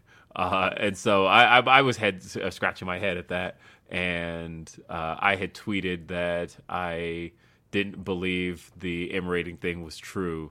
And then AEW actually reached out to me and was like, yeah, that's because it's not. And they said the game's rated T for teen. And that we got a little. I mean, I got a little more detail as I did some digging around, and about how the game is that the ESRB stuff was all submitted back in September, which totally makes sense when you think about all the music stuff that we did, which was specifically cited for ESRB purposes. But what I was told on that side of the game and what this means, and shout out to Sportskeeda for their report on CM Punk remaining in the game.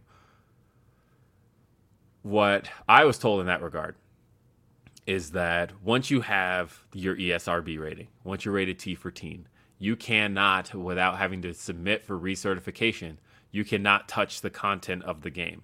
That everything else has to be technical. You can tweak gameplay, you can, obviously fix bugs, glitches, all of that stuff, but the content is locked with the ESRB rating. And so what that means right now is that the roster is what it is. The music in the game is all what it is. The attire, all of that is all what it is, because if they make any changes to that now, that has to go back through ESRB certification. So we at least know the game is that far along. I'm saying all this to say that, does anybody remember when those videos came out and the tutorial of the game was all narrated by William Regal? The whole tutorial of the game, all of the everything you do as far as the instructions, all of that in the game is all narrated by William Regal. They were kind of in on the idea that, of course that makes sense. He's Blackpool Combat Club. He is kind of a mentor to so many people. Why wouldn't he be the mentor to you as the player of this game? And just thinking about the fact that by the time this game launches, he could be well back in WWE. And that's just kind of bizarre to think about. Punk is remaining in the game. Cody is remaining in the game. Nobody's being removed from the game chat. Because it's just altering the content, removing things too. It's the same deal. Your content is what it is once you've submitted for ESRB. You can't touch the content without having to go back through certification. They have their T rating. It's there. Don't touch content. You can touch gameplay. You can tweak how, obviously things are going to work. And I think that's the stuff they're working on still, is the mechanics and still working on the technical aspects of the game. But the content is locked. Yeah. No, he's had a huge impact on AEW for less than a year. It doesn't seem like it's been less than a year.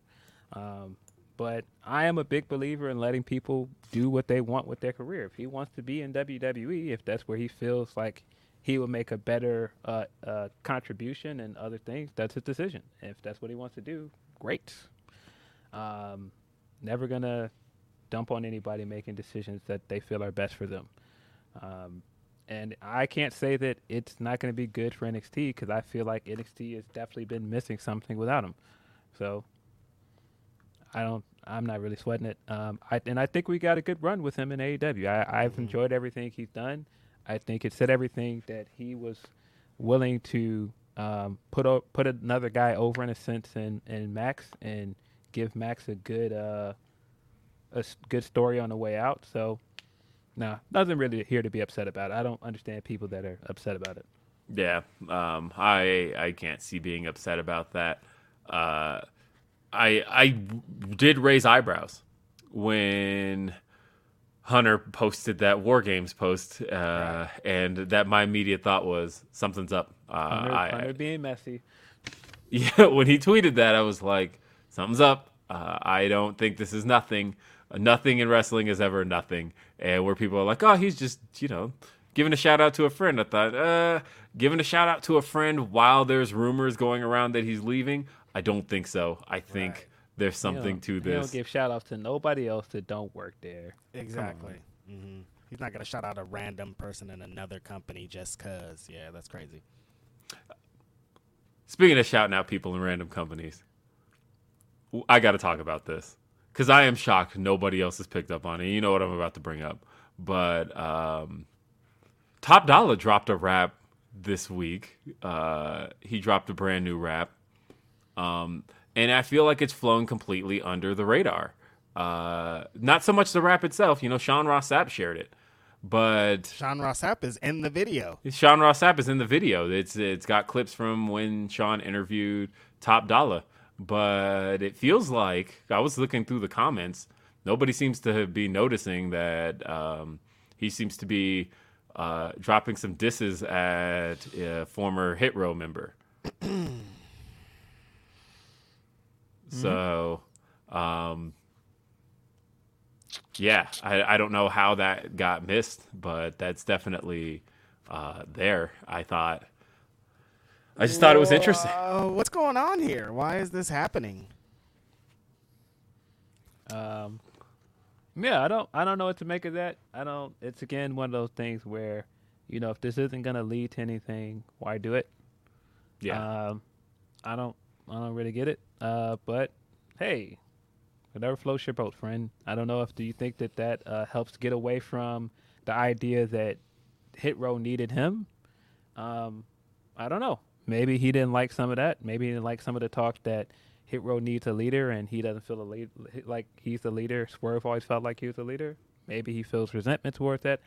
I don't know. I don't know what sparked this, but I was definitely sitting there looking like, yeah, some of these bars definitely feel like they're directed as well. Oh yeah. No, there's no question. I have zero question that they are. My thing is, I'm just kind of curious what's up. And the reason I say that was because so we had Swerve on this show right after Hit Row re-debuted in WWE. And one of the things that Swerve talked about was, he gave them their props and gave them, he was publicly very supportive of Hit Row going back to WWE and talked about it like he was proud of them. So I am curious what motivated the other side of that for Hit Row to, and I won't say Hit Row because it doesn't include Shanti and it doesn't include BFAB. This is strictly a top dollar thing, but he did. There's no question. So, I don't know. Hey, like both of those guys, so I don't, it is what it is. Were they on the show last night, Hit Row, on SmackDown? When were they the last time they were on the show? I don't understand why this is happening, bro. Like, it doesn't, like, you'd have to, like, be successful at your return for you to talk this shit. And it's like, it doesn't, like, no one wants this. Just like everybody be cool and everybody be, because like it's been bad. Like you guys are rhyming with Veer and Shanky, bro. Like it's like, you have more money. Like that's not a thing, man. Yeah, I always say that once you start going to the money thing, you lost. I'm saying.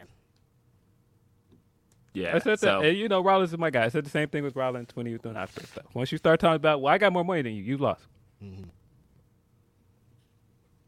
And again, I guess like publicly, there's no like, I don't know. It's definitely a One Direction feud publicly, because I don't know. I don't think this is my theory though. I don't think that Swerve's gonna acknowledge this. No. But nah, I don't see him rap because he doesn't really move like that. So I don't see him.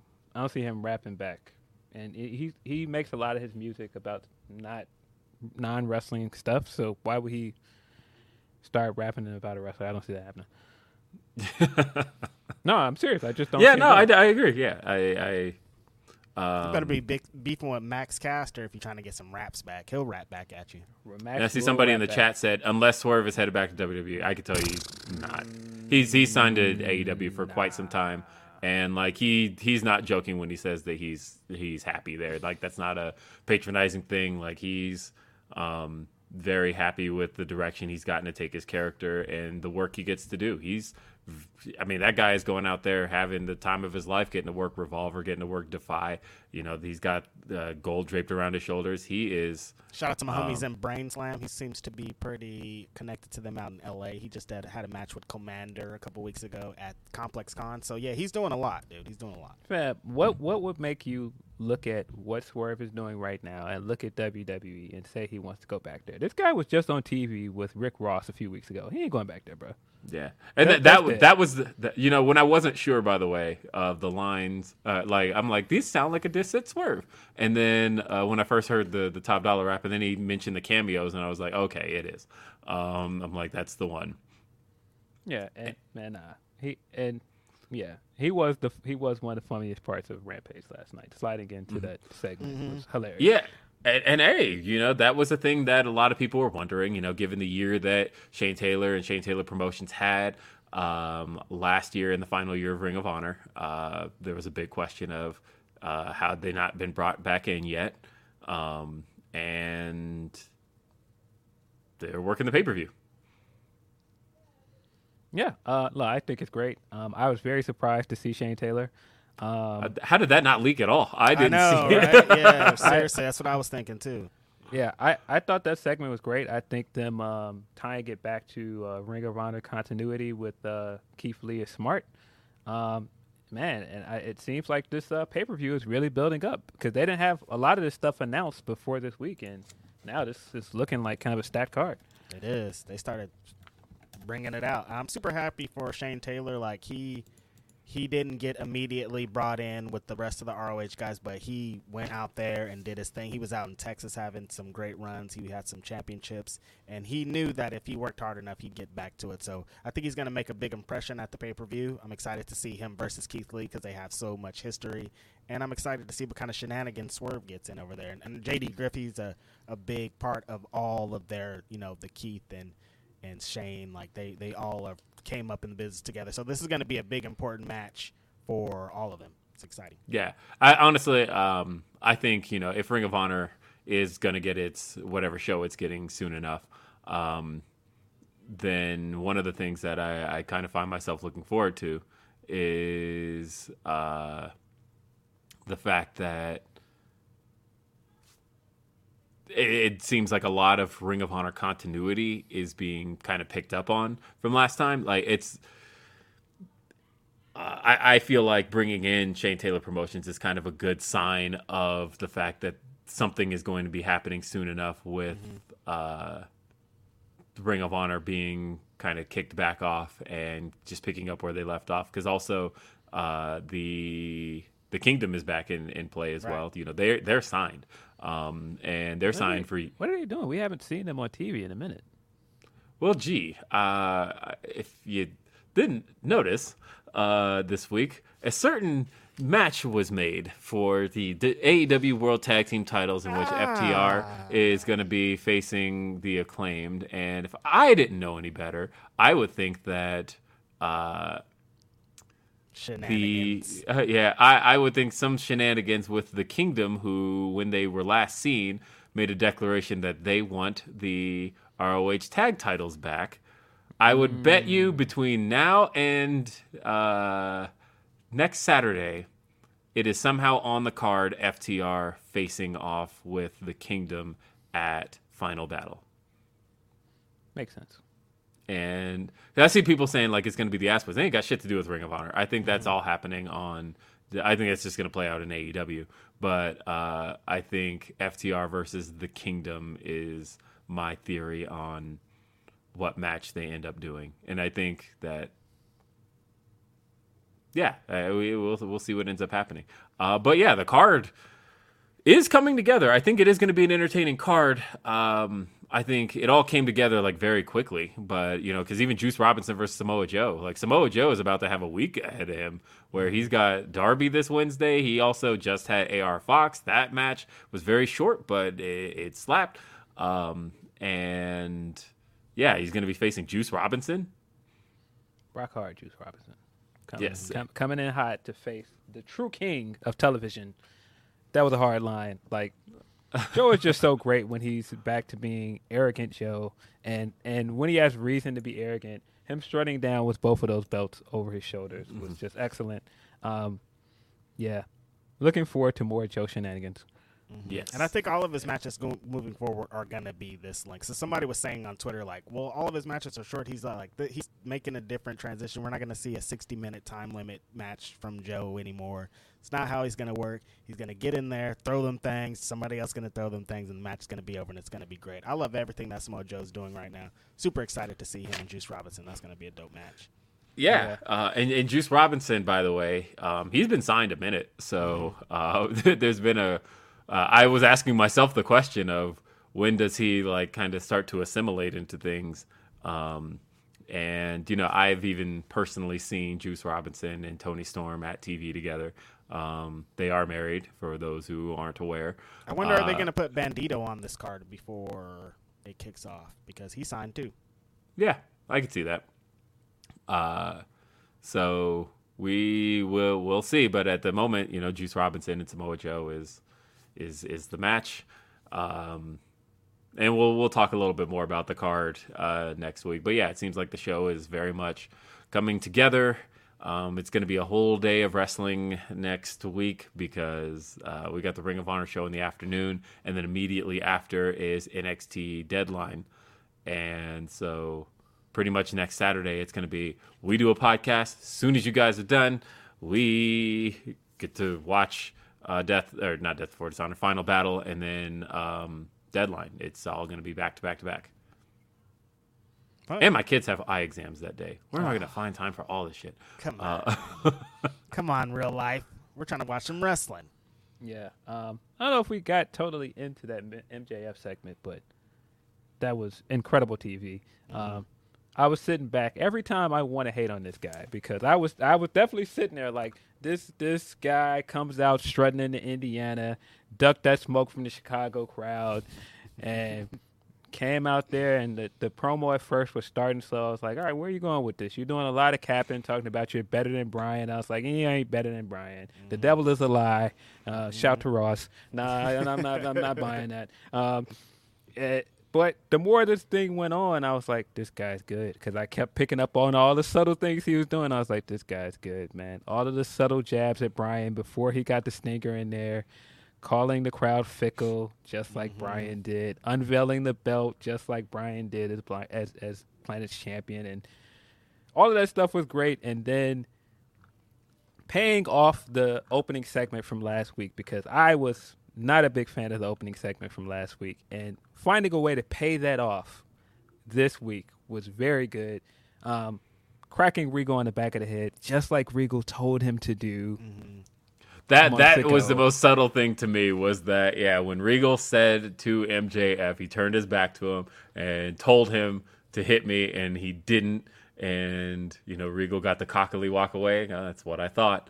And sure enough, that was exactly how MJF took him out. I love that Regal saved his one bump in the whole company for this moment. That's what you call fucking build up and pay off right there. Great stuff. Him using the lines from the email over again. Because that was one of the things from this segment at the beginning. When he read the email, I thought the email was going to be something more like the voicemail that we got it all out, and I was like, okay, the email reveal wasn't that great, but that's because it wasn't the email reveal. It was the real email at the end of getting a stinger of him repeating back to him what he told him.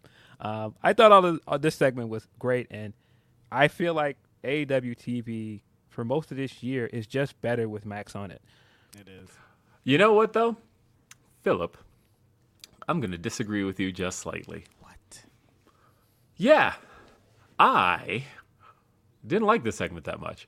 I like the ending of it, but I felt like, and maybe it was just a timing thing because the cracking of William Regal took place right at the top of the hour, and I felt like Max was talking in circles for quite some time. It felt like he went out there for a long time and just. There was a moment where I started looking at my watch like, all right, are you going somewhere with any of this? Because you just keep like doing Max stuff. And I started to get a little taken out of the segment. I'm glad the ending brought it back around. I thought that him cracking Regal over the shoulder and, implied he hit him in the skull with the Nux and reading the email, that was great stuff. but I thought you could have cut this in half and gotten things across. I just felt like it was dragging for a minute, and I just thought, what is he doing? I literally thought he was stalling for the top of the hour, because I think he was probably told, we need them channel flippers to stop on this Regal stuff, so you need to make sure that this happens right at the top of the hour. And of course, as I mentioned, that clock right under the art cam, so luckily when you're cutting them promos, you can see when this needs to happen. Yeah, that's how it felt to me. I was a little worried at first because I thought that MJF has had some of the best promo material this year. I thought that, the promo in LA at the Forum, that's considered one of the best promos this year, with him basically taking down Tony Khan, the stuff he did with him with CM Punk. That was actually last year, but even still, in the promo with Regal this year, and him slicing into Regal with the email, I liked all of that stuff. I thought some of what he was doing here, I didn't like the explanation for the firm. I didn't like any of that. Because it was a lie. I'm just going to go out and say it. It was a lie. I think that he set up the firm stuff because there was a key line in this that made me feel like it was a lie. From the email, when Regal was saying that he felt like when he saw him get beat up with the firm, that was the thing that convinced him to join him. That's because he set him up. Okay, yeah, I can see that too. Either way, I just thought, oh man, this is a lot of exposition for a guy who is such a great promo. I actually wasn't feeling this terribly much until he hit Regal. And then I thought, okay, he brought it back around. At least there was a payoff to it, because had this just been, had he just gotten out of the ring, I would have been like, that was an incredible waste of time, and your reign is off to kind of a whack start. And then he brought it around. And I'm glad he brought it around, because I thought that the sell was really good. I thought Regal's selling was excellent. He sold that shit like he was dead. I thought Bryan, looking, wearing one shoe, I wasn't even done getting dressed when I saw what happened to Regal. I thought Bryan was great here. I thought commentary, this was Tony Schiavone's almost career best call of just how despicable he found all of this. Excalibur, in the way that when Regal first came out, Excalibur was selling this like this disgusting human, but then even Excalibur's like, oh shit, I didn't want to see that happen to him. All of that I thought was great stuff. I thought all the surrounding elements. I feel like I would have wanted to see a better opening promo from Maxwell, and I'm hoping that we get that now this week, because we did get another We Hear from MJF graphic this week. So the Max stuff is so smart, because not only, I don't know if you guys remember this, not only did he get Regal to flip on him, he kind of is slowly got Yuta to flip on Bryan as well. Some of the dissension with Yuta and Bryan is because of the stuff with MJF.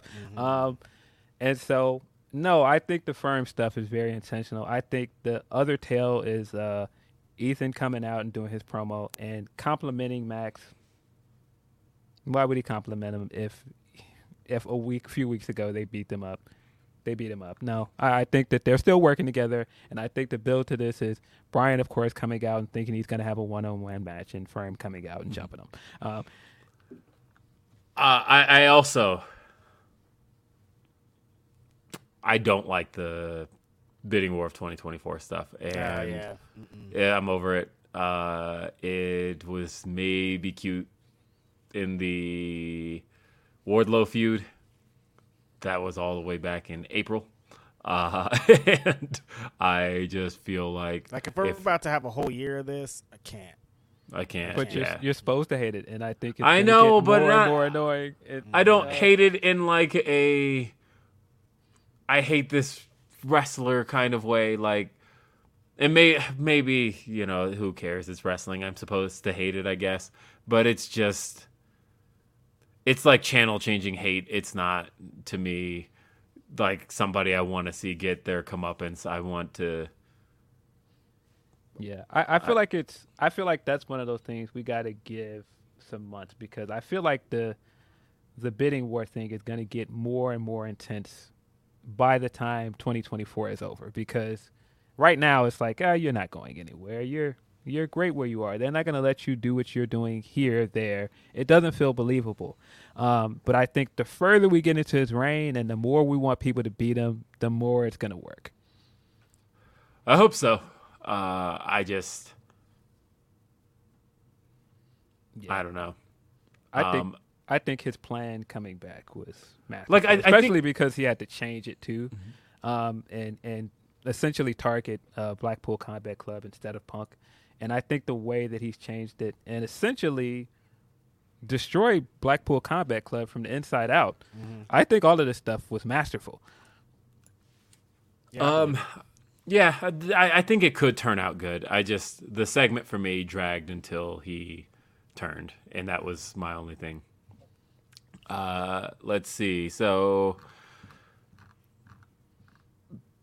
that, what else happened this week? Did we really talk about everything? Did we hit all the? I mean, we haven't really talked a whole lot about Survivor Series. And I reviewed Survivor Series on Fightful, me and Denise. We need a name for that team. But either way, me and Denise, we reviewed Survivor Series this week. The review got some good feedback. Denise was a lot harder on War Games than I was. But I get her complaints about it. I do understand the complaint that Survivor Series, specifically the War Games in WWE, is very tame, that it's very produced, that WWE's biggest fault in War Games in the entire time they've been producing it is that it's being produced for the cameras and not for the crowd. And when you go back and watch, War Games 92, I just watched War Games 92, it's still just a crazy, crazy time. And part of what makes that match so good is that the crowd is just screaming their heads off the entire time. Every single thing that happens, they're just going crazy. But a big piece of it is that it's because, we were there for Anarchy in the Arena. And, that crowd never died down for Anarchy in the Arena because everywhere the crowd looked, some shit was going down. And so everybody's just screaming their heads off. And that's kind of the way War Games was initially, was we've got all of this stuff happening around the ring. Everywhere you look, it's chaos. It's war. It's war, right? But, the WWE War Games is very stop what you're doing so that we can move to this next spot, and everybody is just on the ground stopping what they're doing, or just kind of casually brawling with each other, but they're all aware that they're on camera. And it's not so much about just kind of a big ass war brawl and cameras just catching whatever they can. It, in WWE's War Games, is very produced. It's very spot. All these guys lay on the ground for 2 minutes while these next guys do the next thing, and they're going to stay and sell for the next 2 minutes. And then it's just moving between the match all throughout. And it definitely doesn't feel like war per se. That's not to say it's bad. You have to recognize that that's just how WWE does things. That's how Money in the Bank works. That's how a lot of these things work. They're producing it as a TV show. And as a TV show, they feel that you should be focused on what's happening on camera, and what's happening in the background doesn't matter. So just stop. I am going to, I don't know if this is an unpopular opinion. I think Survivor Series was probably the second best WWE pay-per-view this year. I think this is the closest we've gotten to a main roster takeover. Not in the sense that the matches are as good, but just the way that the pay-per-view was built. All of the backstage segments led up to the main event, and all of the story stuff in the backstage segments got the payoff in the main event in the same way that a takeover would. The matches were, even the War Game matches were very takeover-esque. I really enjoyed this pay-per-view. I thought that the Finn AJ match was very good. I thought that triple threat match was incredible. Stop sleeping on Rollins. This guy delivers every time. I thought this was probably one of the best showings we've seen from Theory all year. The only dud on this card was the Shotzi and Ronda match. Other than that, the rest of this pay-per-view was very good. I thought the payoff of the women's War Game match being that, what do you call it? That the stare down from SummerSlam led to this. I thought the way that they ended this match, yes, it made Damage Control look like big losers, but it was a great way to pay off Bianca's teaming with Becky and Becky's turn.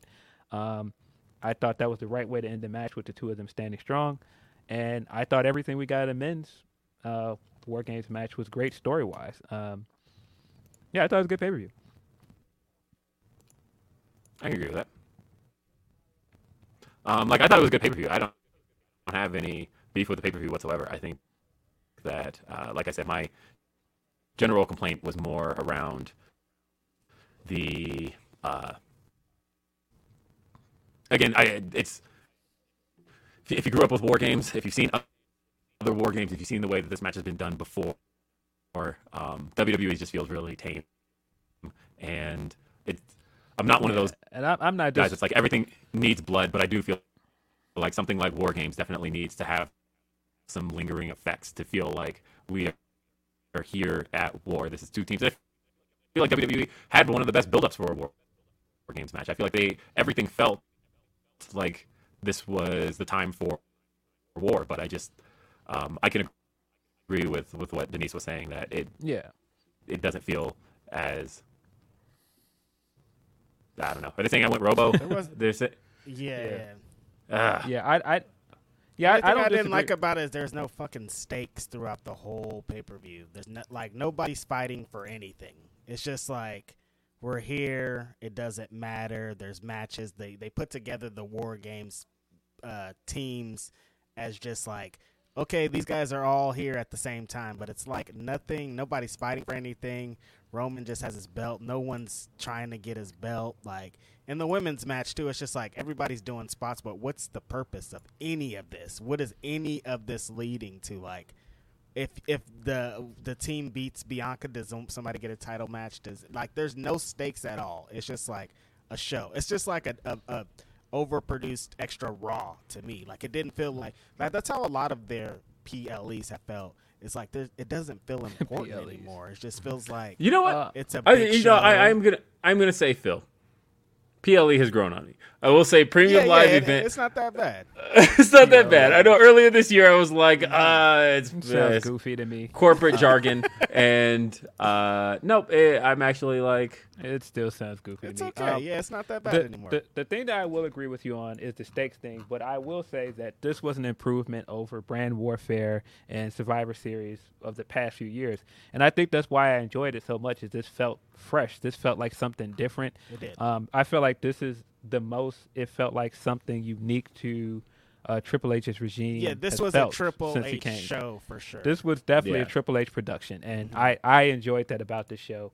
I think the stake stuff is because what I keep saying is the issue with WWE right now is that you can't build stakes as long as you've told your audience in so many words that we don't want Roman to lose. Right. And so as long as you've done that, you're not going to build contenders for this guy that feel believable. You're not building any real rivalries for him because you're not allowing anybody to feel like they're on equal footing with him. Right. And I feel like that's the biggest problem with a lot of the programming right now is that Roman is just kind of like the shadow that looms over everything, and not in a great way. I feel like it wasn't a great way at one point, but now it just feels like in some ways it's hindering a lot of people's characters. Right. Like I said, if it's Sami Zayn or Jey Uso doesn't beat you, like who are you setting up for? Because it feels like you're setting those two guys up to be the one that are going to beat you, and they're not going to be the ones to beat you. So I don't really understand this. I feel like if anything, it's setting Sheamus up to be his challenger at Royal Rumble, but Sheamus ain't going to beat him. So it is what it is. I think all of the things that Will and Denise are saying about the War Game stuff is right. I'm not disagreeing with any of that. I still enjoyed the show because I have pretty much made up my mind at this point that WWE is what it is. It's going to be overproduced. Everything they do is overproduced. So I feel like you got to accept that coming in now. Like it's not going to be anything that we see at other places. It's not going to be like GCW death matches. It's not going to be, blood and guts. It's going to be their brand of wrestling. And I feel like either you like that or you don't. I guess the only reason I'm like, it's not that I don't like that. It's more so that you are capitalizing on a name that was built off of one of the like most intense, bloody rivalry matches of all time. Like War Games is, again, if you've never seen War Games 92, it's from Wrestle War 1992. It was Sting Squadron versus Paulie's Dangerous Alliance. And it's a match that, you know, a lot of people consider one of the greatest. Dave Meltzer gave it 5 stars. But part of what delivered about that match was just, again, that Jacksonville crowd is just going nuts the whole time. Yeah, and I think that's one of the things WWE is still missing. I do think that in some ways their product is better, but their crowd is just sleepy time during most of their stuff. Like even watching SmackDown last night, and Santos and Ricochet are giving it up, and that crowd is giving them nothing, man. Right. And I feel like that's still the thing AEW has over WWE is that their crowd adds so much to the viewing experience that WWE crowds don't.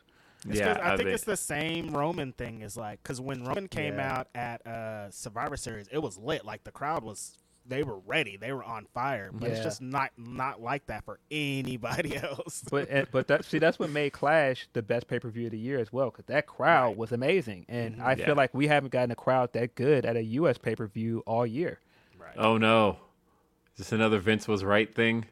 Because like Vince for the last year was doing them fake crowd reactions, and it was making the no. Just hold on. I'm halfway joking when I say this, and by halfway I mean like 80%. But Vince was doing those fake crowd reactions pretty much from the time they went back on the road, so everything felt like it was like almost unnecessarily hot, right? Where they had like Jackson Riker coming out and the crowd's like, yeah, and you're like, but you can like visibly see them like not moving. And Hunter's one of his first moves out of the gate was like, we're not doing the fake crowd reactions, especially during matches. Like he kind of came back on it and was like, okay, some things were like at Survivor Series, they were using the crowd track for Ronda versus Shotzi. It was like they heard those "We Want Sasha" chants and were like, "Nope, get them fake crowd reactions on." Get that out of here. Yeah, you hear the crowd suddenly turn down, and all of a sudden it just sounds like the Thunderdome again. Right. But I guess all I'm saying to say here is that Hunter, I think, is of the mentality of trust the crowd. That if you as a worker aren't getting over with the crowd, that's on you. That's on what we're producing. If it's not winning the crowd reactions, it shouldn't be on us to make that sound happen. Whereas Vince was like, fuck them fans, like you're just there for the visual, I will make the sound myself. Yeah, and that's a very worker's philosophy. And so, you know, Vince's thing is we'll tell you what to like. It doesn't matter. You know, we tell you what to like. We are the main event here. We don't care what you think.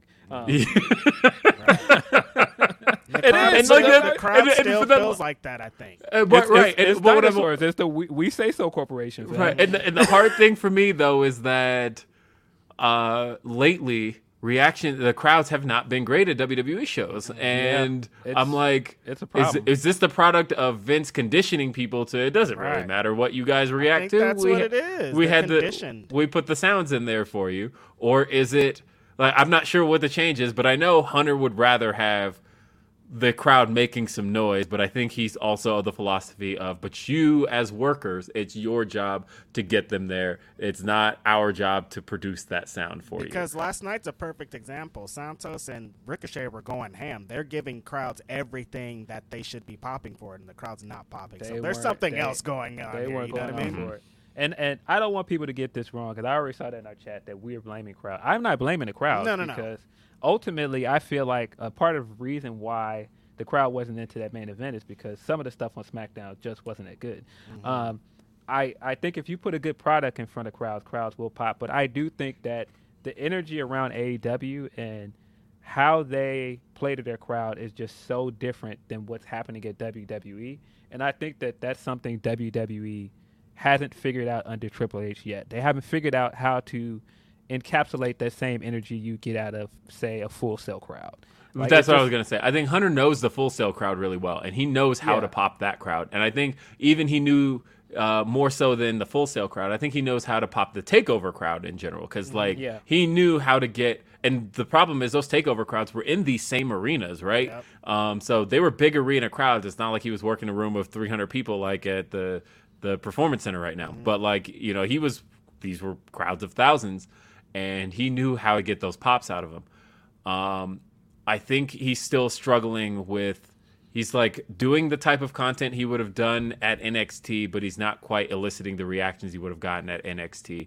And I'm curious how he gets that because, that's the only thing I feel like is really, really hurting right now is, they're not small crowds either. They're putting 7, no, they're selling. 8, that's selling. That's the thing I'm curious about. Mm-hmm. On paper, you look at it and you would think between anything, you would look at. Here's a good example. SmackDown was in Buffalo. AEW obviously just recently ran Buffalo. This exact same arena that was the night that West Side Gun performed. It's exact same arena, exact same crowd. Now, granted, neither show really sold that well. Both shows, the upper decks were closed, both SmackDown and AEW. But at the same time, you could hear a difference between. Again, I don't think it's the exact same people, but just knowing what you're doing for the Buffalo crowd, it's a difference in sound, and I'm curious how you fix that. But we know what else I'm curious about. I don't have a proper transition for that, but what I was going to say... actually, what I was going to say, more so than anything, was last week we did this show. Did you guys have a good Thanksgiving? Of course you did. But you might be feeling a certain way after you put on some Thanksgiving weight, and that is where we've got a word from our sponsor. So by now, you've heard me talk about my weight loss. Working from home, being in the house, it can take its toll on you. And it took its toll on me. I was the heaviest I've ever been in my entire life a few months ago. Look at this. That's me next to the big homie Powerhouse Hobbs way back at All Out just in September. And just being next to that guy for even 5 seconds told me it was time to make a change. And that change can be intimidating. That is where the Fitbod app came in handy for me. Because there's just so much to think about, and it can be costly, and I can already tell that the thought makes you not even want to proceed. Trust me, I spent 2.5 years fearing moving forward. But with the Fitbod app, you can easily create a dynamic routine personalized to your equipment and goals. Guys, I was legitimately 222 pounds in that picture. And check me out now. That was just 5 minutes ago. As of this morning, I was 195.4. Downloading Fitbod keeps you motivated, it keeps you going. It's available on both your smartphone and your smartwatch. And it makes planning your workouts a breeze.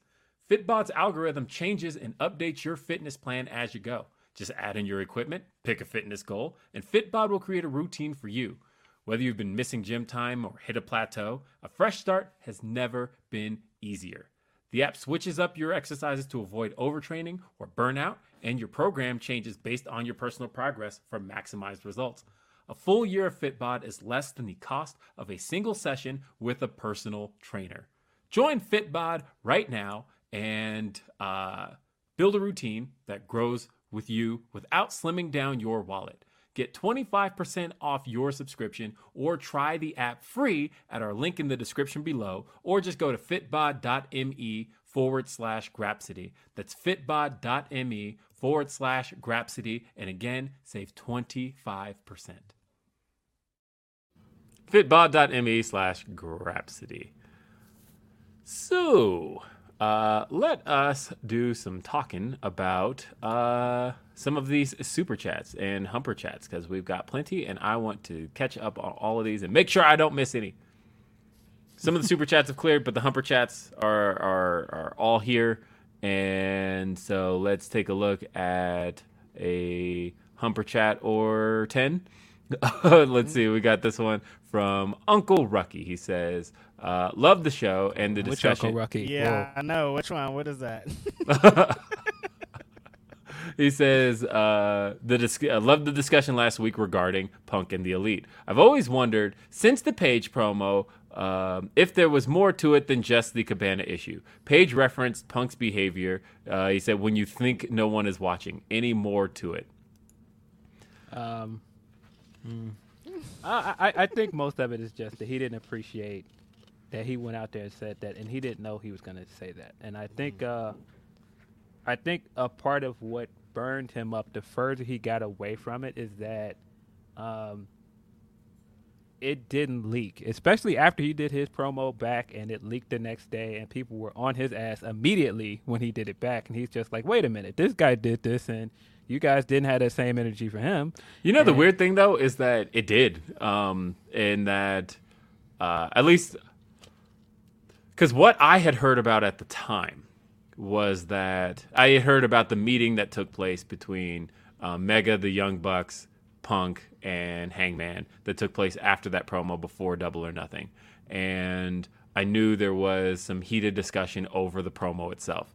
The only reason that I feel like a lot of that didn't get out there was because I think some of the context was still kind of missing from a lot of that. But it did get out that there was a meeting and that Punk wasn't happy with what took place there. And right. But I mean, that was still like in small circles. It didn't hit the news cycle that the Punk promo did. Once the Punk thing happened, it was on Meltzer. Then Sean put out the Fightful Select thing. All of those things happened like the next day. It was like to be instant. fair though, but that goes back to what I said about one broke the show and one didn't. Like one was like, okay, the show can keep going and nobody really noticed. Do you feel like that what he said about Hangman that night completely stopped the pace of Dynamite? I don't think it did. I mean, him calling out Hangman and nothing happening? I mean, of course it did. Like, that was the thing they had to address on BTE. It was like, whoa, but why did that just happen? I said the night of Dynamite. Like, if do you feel like when that happened, everybody was taken out of the moment and was like, oh, man, what does this mean? Because I feel like it immediately went to the next thing. I feel like it immediately went to Mox coming out. And I think it did raise a lot of questions about, like, because I know for the people who thought it was like storyline of like readdressing the Punk and Hangman feud, I know there were people who were like, well, why didn't Hangman answer that? Right. I know there were a lot of questions of like they're like, Hangman's a babyface. Why wouldn't he come out when called out? That doesn't make any sense. I do remember like seeing a lot of that across Twitter while it was happening. And so I will say, continuing with the particular question, when he said Paige referenced Punk's behavior when you think no one is watching and things like that. Because there was another promo that was very similar to that. And I think that's what Hangman thought he was kind of going for with this promo. Because it's not so much of Hangman going into business for himself as much as my belief is that Hangman saw this very similarly to another promo that was very, very similar to this one. Eddie Kingston. Eddie Kingston's promos on Punk, very, very similar, about being a cutthroat guy behind the scenes, about a guy who claims to be one thing in front of the audience, but then behind the scenes stabs people in the back, says certain things. You know, I think that there was a lot of... He thought he could get that shit out too, like Eddie Kingston, pretty much.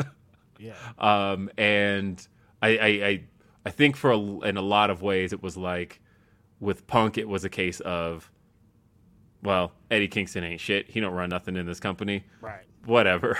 But I also think it was that they very much already knew they didn't like each other. I think it caught him by surprise because he was like, wait, you feel that way? Like, I didn't know that. Where's this coming from? Mm-hmm. Like, he expected it when Eddie Kingston says this because shit. they already don't like each other. They had their beef, yeah. I don't think it was a issue with Hangman before that. He felt like, I didn't have an issue with you, so why are you doing that? Yeah. Either way, because, it was a very similar promo, and I feel like, because I've seen people bring that up of, like, how come this promo caused all these issues when Kingston's didn't, and Kingston's was almost worse, and they very clearly have like real personal beef. And it's like, but also Kingston's in no position of power in that company. Right. And Kingston's not tied to people with positions of power. Mm-hmm. And I think that was another thing too, was like, he's not a member of the elite. You know what I mean? Like, he's I mean, if I go back to this, and again, let me say this before I say anything, the elite did not leak anything about Punk. But if I go back to this and Hangman says this stuff about me, and he's looking around like, where's this coming from? Y'all okay with this? And then it doesn't kind of leak and make this big news cycle thing. But then, like I said, when he does it, it leaks. He's looking around like, wait a minute. It feels like y'all are against me. And that's not true, of course. But that I think that's what started the wheels in motion for him of like, what's going on here? Like, why is this way and why is this that way? For me, I feel like when I really give it some thought, man, is that foot injury so regrettable. Because I think Punk would have moved on very quickly had he not had to sit at home. Like now, like all of a sudden, I think back to that stage dive, and I'm like, oh, why? Like because you were here, because like he didn't bring up none of this stuff at the Double or Nothing press conference. He didn't do none of. He did it in a very subtle way, but but it was in a subtle way. You're right, but you recognize the difference between winning the title at Double or Nothing, and maybe he had a little subtle thing, but for the most part, high spirits. I'm AEW champion. I got no complaints. Wins the title at All Out, and I'm old and I'm tired and I work with fucking children. Like, big difference between the two demeanors there. And also, but the stuff with Hangman had already happened at Double or Nothing. And again, he's very celebratory in LA at the Forum. Like, he was just in good spirits. But when he came back from that foot injury, pretty much the night he came back, you could just tell there was something different in his demeanor. There's a different everything. Even when, that guy in the crowd chanted Colt Cabana at him and he broke his promo and insulted a fan. And it was like, you can just tell things were getting to him in ways that they didn't get to him before. You could tell he immediately regretted it when he said that to that fan. But that's why I said I feel like the Colt stuff started to get to him, because it wasn't just like you were hearing it from certain media guys. It had gotten into a locker room. It had potentially gotten on television. I think that the Colt stuff, he was like, look, I'm sick of this. Like, I don't want anything to do with this. I had nothing to do with that. Leave me alone. Stop mentioning this man's name to me. I don't want to talk about this. Yeah.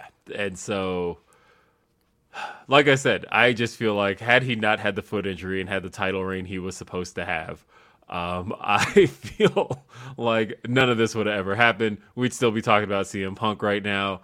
And the funny thing too is the media stuff he was doing while he was hurt didn't sound like that either, because he was at Comic-Con, he was doing interviews there.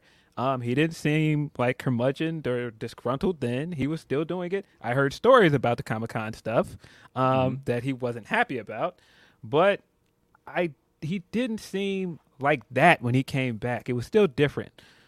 Yeah, it was like as soon as he came back, there was this switch that turned on that was like, nah, I have got a bone to pick with some of the executive vice presidents in this company. And y'all are going to hear about it. I still think one of my favorite things from that night is him attempting to be diplomatic, as close to diplomatic as he was when he's running down the company. And then he's saying, yeah, a bunch of guys from Rashida, and just how me and Will looked at each other like, yeah. What a crazy night. What a crazy night. Man. Tony P says, a lot of people complained about AEW not hiring women like Tegan and Kai, among others, but with why the women's division has developed in AEW, I think maybe how. You think it was the plan to just keep developing homegrown women before they pushed them more? I mean, I know with Tegan there was visa issues and like ultimately like not being able to get her into the country. Dakota has talked about the fact that she's had talks with other companies, and one of those companies was AEW. She said they were basically small talks, but the fact was Hunter called her and was like, nah, don't sign nothing. Don't go nowhere. What are you doing? Let's go. You are back in the company. And I think that,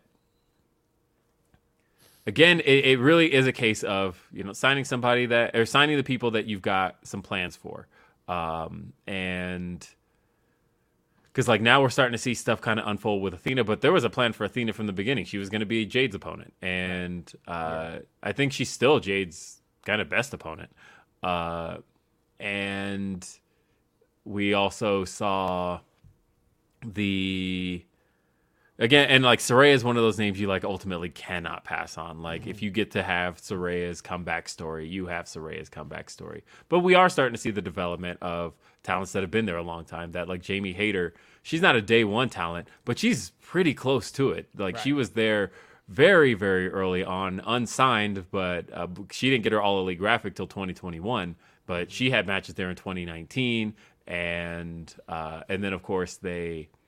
Which is weird to think about, that first year of Dynamite. But Jamie Hayter was on the first year of Dynamite. She had that match with Britt Baker in Pittsburgh. The Britsburg match was the opponent was Jamie Hayter. There was Jamie Hayter and Emi Sakura versus who was it in that match? I can't even remember now. It was I know that's who tagged, but it was Jamie Hayter, Emi Sakura versus who the hell was it? Because it's going to drive me nuts. Riho and Shanna. I knew it was Riho. I couldn't remember Shanna. Though. But that Riho and Shanna. That happened on Dynamite, though. And, like, Jamie Hayter was there very early on. Jamie Hayter was the one that Brandy Rhodes jumped to kickstart the Nightmare Collective. And... So, again, she is a day one talent. I consider her pretty close to day one. Obviously she couldn't be there during the pandemic, but as soon as they went back on the road, they signed her. Yeah. So she's somebody I do consider like a day one-ish talent. And I do think you're going to see a lot of those day one talents. If they're getting over with the crowd, they are going to see a lot more than... Really, it's just the organic rises. That's pretty much what it comes down to, is that Willow Nightingale is having an organic rise. The fans have attached to her. They were chanting her name. She never lost the fans in Indianapolis this week. And she got a pop, like when her music hit, and it felt kind of good because I'm so used to hearing that music in front of smaller crowds.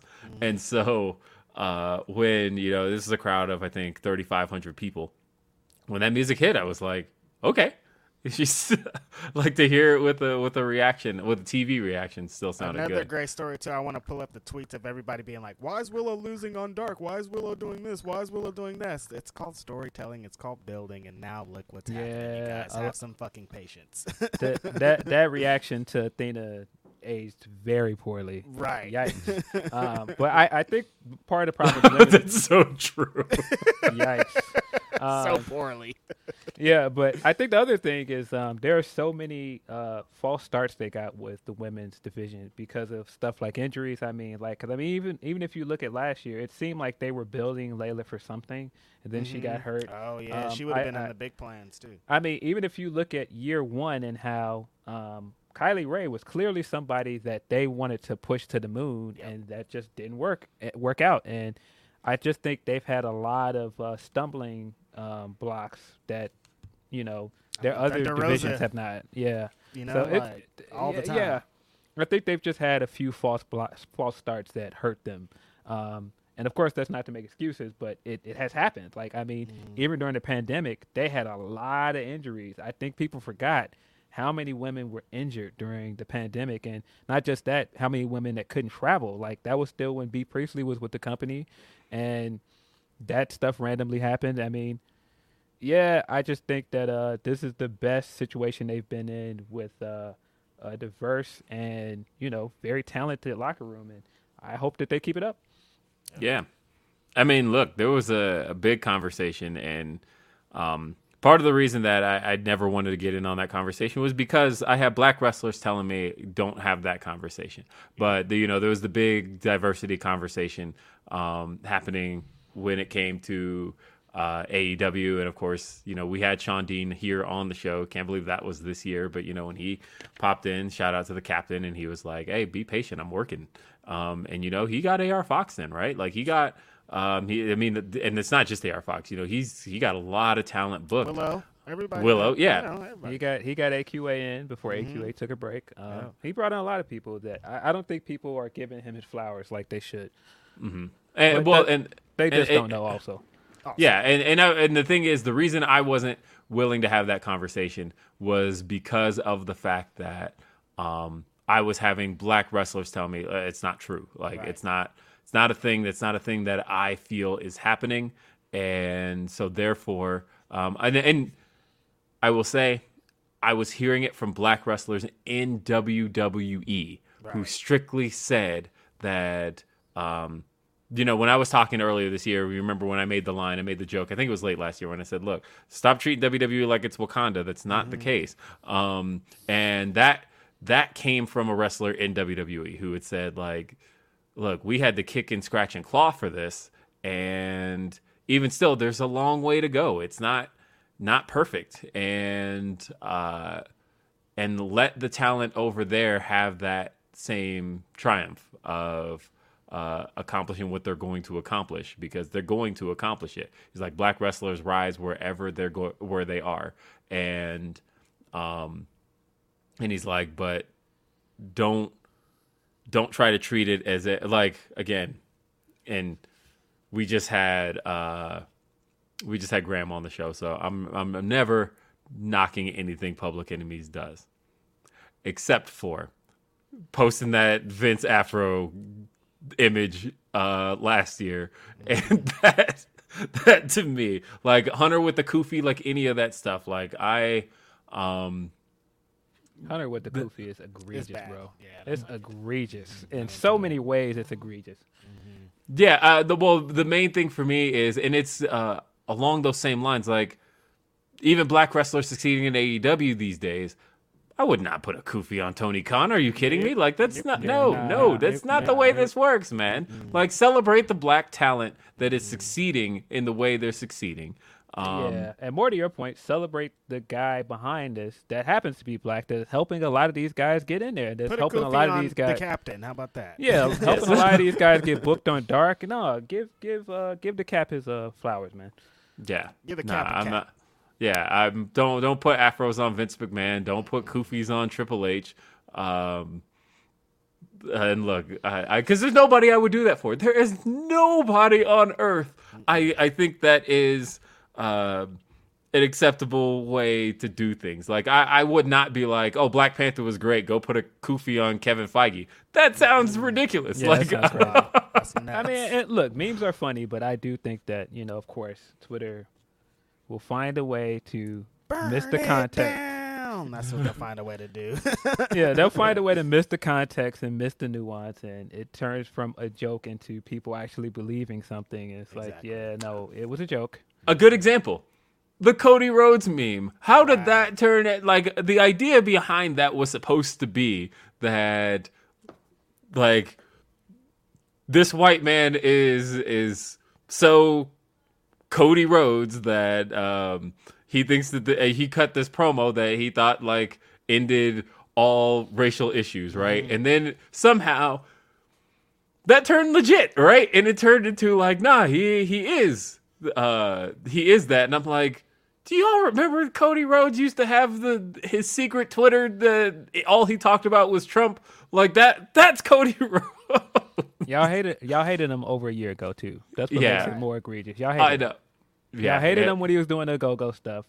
And then all of a sudden he came there and y'all turned it into this big meme, and it's all this, the Kang and all the rest of this stuff. Like, y'all hated him. Let's keep it 100. Y'all hated this man. And look, Cody is allowed to vote for whoever he wants to, but, like, again, that's a real thing that he literally had that secret, because he had two, because what it was he had two Twitter accounts. He had the Stardust Twitter account, and then he had his, like, basically personal Cody account. And on that personal account, he was posting stuff like, yep, just sitting here in my MAGA hat waiting on blah, blah, blah. And, like, this was what Cody was talking about. And then he ended up getting full control of the Stardust account, and that's the one he turned into the Cody Rhodes account that he has today. But that original account, like, stayed up forever, and it was actually Rovert who brought it to everybody's attention. It was, I think it was like in 2020, Rovert had tweeted out, like, y'all remember this account, right? And everybody's like, whoa, Cody was saying all of this. And, like, Cody immediately took it down, deleted the account. It's gone forever in 2020. And that's not, look, I like Cody Rhodes a lot as a performer, but I do think there was a lot of capping going around when Cody went to WWE. It was a lot of capping. And that's why I was like, you guys recognized what the joke was originally supposed to be around the Agogo stuff. But somehow it actually turned into what it's not. And well, I know part of what started it, and That story going around of him actually helping some black wrestlers, is particularly black women, is true. And so I don't want to say that he doesn't do great things for people. Yeah, and he does. He does, absolutely. And that's why I'm saying Cody's allowed to vote for whoever he wants, right? Like, but I need people to know that, like, putting the Kofi on ain't it. That's it. Yeah. That's it was never it. Great guy, though. I love Cody Rhodes. He's amazing. Yeah, no, that's the thing is Cody is, I think, in his heart, I think Cody is a genuinely good person, like straight up. And I think anybody who's worked with Cody, who's encountered Cody, great guy. And everybody I know who he brought into AEW all feels the same way. They're like, look, Cody put me on, and Cody was always a great resource.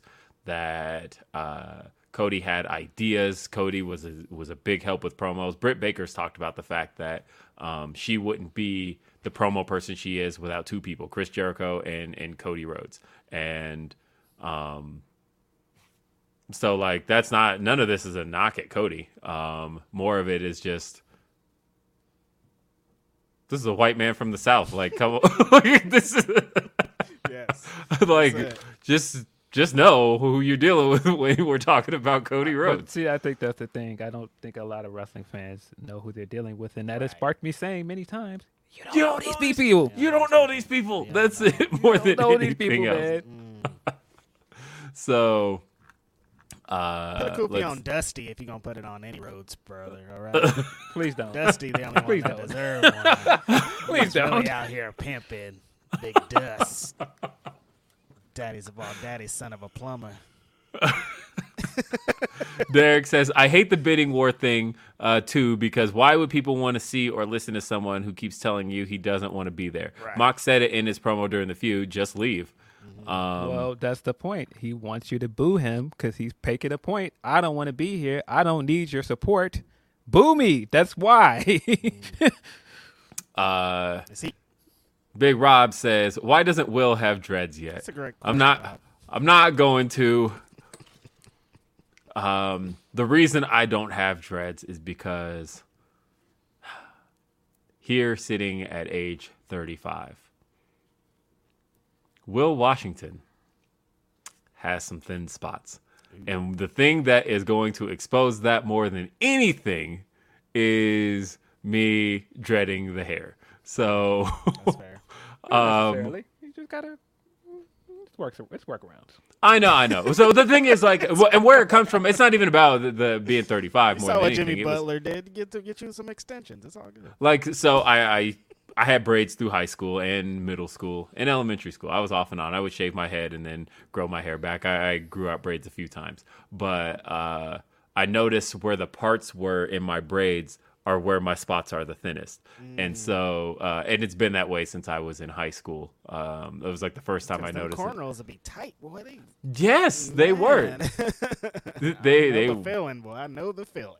Yes. And so I definitely pulled a lot of my hair out at the time. And so at this point, I'm just in this mode of sport anything that's going to hide it more than anything else. Not me. As soon as I start getting the bald spots, right to the Beijing, baby. Put that on. Put me up. Lather me up with that black shit. You getting lathered up like DJ Drama does? DJ Drama's beard is wild egregious, bro. Like, fam. Like the Fat Joe beard. Yeah, no. Put the Beijing on right now. We put it on. Actually, if I lose my hair, I'm gonna get a fake wig that's just dreads. No one's ever gonna know. I'm gonna have dreads. Oh yeah, no. See, you don't even know right now the cap that Red's got on. This could be right now. You don't even know. The mystery's gonna be forever. As soon as the podcast's over, I pull this shit off and throw it right next to my bed. Go to bed with the baldy. I don't got time for these dreads. I'll be looking like Stone Cold Steve Austin when I go to bed. Hilarious, man. It's so good. So yes, that's the true answer, Rob, is that I I started great answer. I actually right there, honestly. Like I was considering it actually. Not even the dreads. I was considering braiding my hair again when I first started growing it back in like 2019, and I had grown the fro all over. And then I was just like kind of playing with it, and I'm like, I'm gonna pull it out even more. And I'm 35. I'm at a point where it like really won't grow back. And so that was when I shaved the sides in 2020, and now I've just been sporting the sponge look. I've been holding on. It's funny. I fidget with the sponge throughout the show. People are like, "Oh, you just pull a sponge out of nowhere." I've literally been fidgeting with it this entire time, and like, that's what I do. Yeah. Shout always, out to we black. They're always on deck, never in reaching distance. It's in reaching distance. It's in distance, and whoever made up the sponge, man, they was cooking. Yeah, no, it's. Because they took over the black community, man. They absolutely did. They changed the game. Man. I mean, I've always been curious. Did somebody just like grab a sponge and we're just like, what happened here? Let me just like, oh shit, it works. No, this is dope. And then you go tell your friend like, hold on, just grab a sponge and just clockwise. Yeah. Do it clockwise and. Yeah, I assume it started with people doing what is called the towel rub method. Some people do their dreads that way, so that's where it came from. You're right. Yeah, because I know my brother had dreads like by 2010 when he finally cut them off, they were down to the middle of his back, and I remember that started out of boredom, where we were watching Raw one day. It was 2003. We were watching Raw. I remember Goldberg was on Raw and was the world heavyweight champion. We're sitting around, and he was waiting on a friend to pick him up, and he had like the little puff like Ice Cube had back in 2003. And remember, he just started playing with and twisting. And by the time his friend finally showed up, he had twisted his whole head. And he was like, I think I'm going to just keep it this way and see what happens. But that was in 2003. By 2010, like I said, his shit was all the way down the middle of his back. Yeah. How long have you been growing yours, Phil?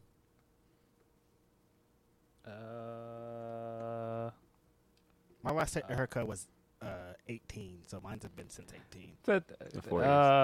So I've had dreads going on 5 years, because 2018 I got them twisted.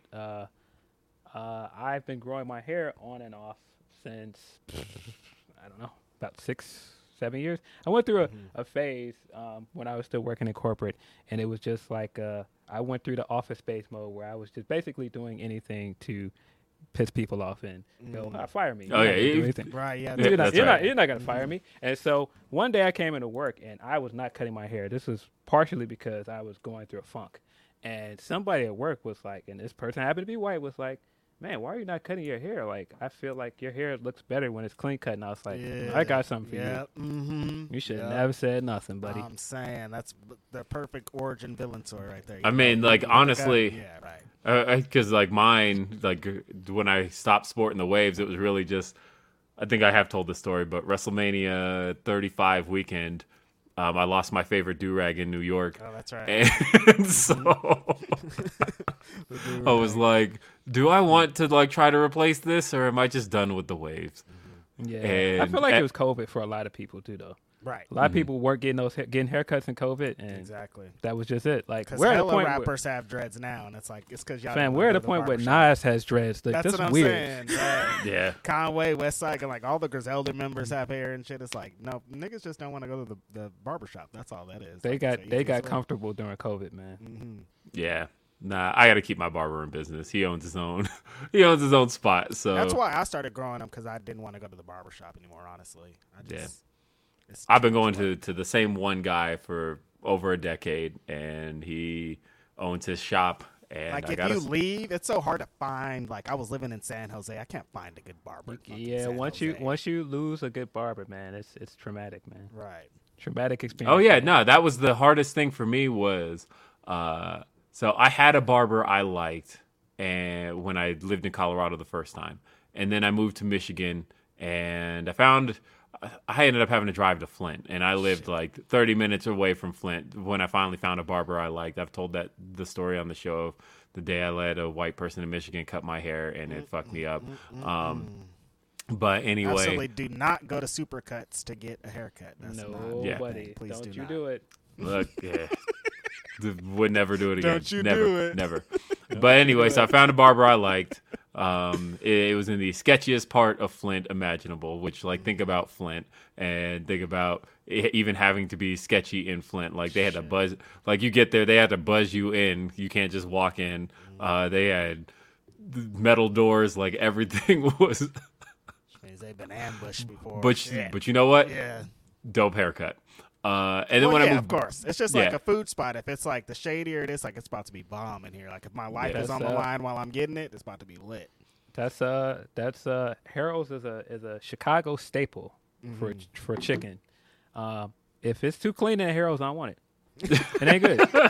I'm sorry. If the glass is not bulletproof and if it's not dirty in there, I want it. It's not good Harold's, bro. That's the bad Harold's. Like those Harold's in the suburbs, I'm good. They don't want it. Nah, give me a Harold's on the west side or the south side. It's like Waffle House, huh? The crazier it is in there, the bomber the food's gonna be. Gotcha. The funny thing is, when I moved back to Colorado, though, I went back to my old barber shop and I was like, okay. My barber's name was Will too, so I was like, all right, where's Will at? And they're like, oh, he moved to Vegas.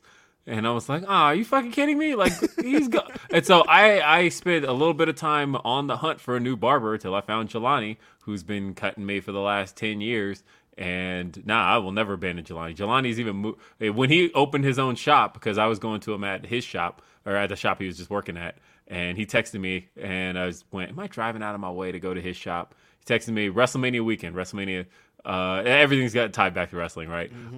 He sent me a text. I was on my way to WrestleMania 33 in Orlando, and he sent me a text that said, he was like, yeah, I'm leaving his and hers. I'm opening my own shop. It's over at this location. I would appreciate it if, you came with. But if not, I fully understand. And I was like, poaching clients. And I thought, yeah, I am going to come with. I'm like, you know what? I don't need to stay with that shop. He's like, all this I've done for you, I know that if you like, that was just a haircut. That is also a classic episode of Atlanta. Oh, one of the best. One of the best episodes of Atlanta. I love that because I've known that guy before. Like everything he was doing, I'm like, I've seen this. This is crazy. How did this happen? Love it. Let's see. D-Lo says, hey, just playing catch up here. Phil, I want your opinion on the fan trade proposal they have with trading Russ for DeRozan and Vucevic. I say shit is dumb. Also, I feel we need a Rikishi call with the bloodline story. Yeah, that trade is horrible. And if the Bulls make that trade, I will formally walk all the way up to United Center and protest every day. That is a horrible, horrible trade. And no, you guys cannot have DeRozan. You guys made a point of not wanting DeRozan. You wanted Russ, so no, keep Russ. Russ is playing good now. Don't try and throw Russ off on us now because you're not getting what you want. No, stop it. What the Bulls do not benefit from this. No, this is a horrible trade for us. Like, no. And yeah, Rikishi needs to get something eventually. He has to be a part of this before it all goes to where it is, for sure. A great fantasy booking idea. If we are doing a Rock thing and you're not doing a Royal Rumble thing, I think it would be great if in the middle of them just beating down Sammy, all of a sudden, Solo turns around and starts stopping them and starts fighting back, and Rikishi comes out and he's like, I don't listen to Roman, I listen to the ancestors. Rikishi comes down and he's like, yeah, he's standing with me. And he's like, why would you do this? And he goes, I did it for the Rock. No. Yes.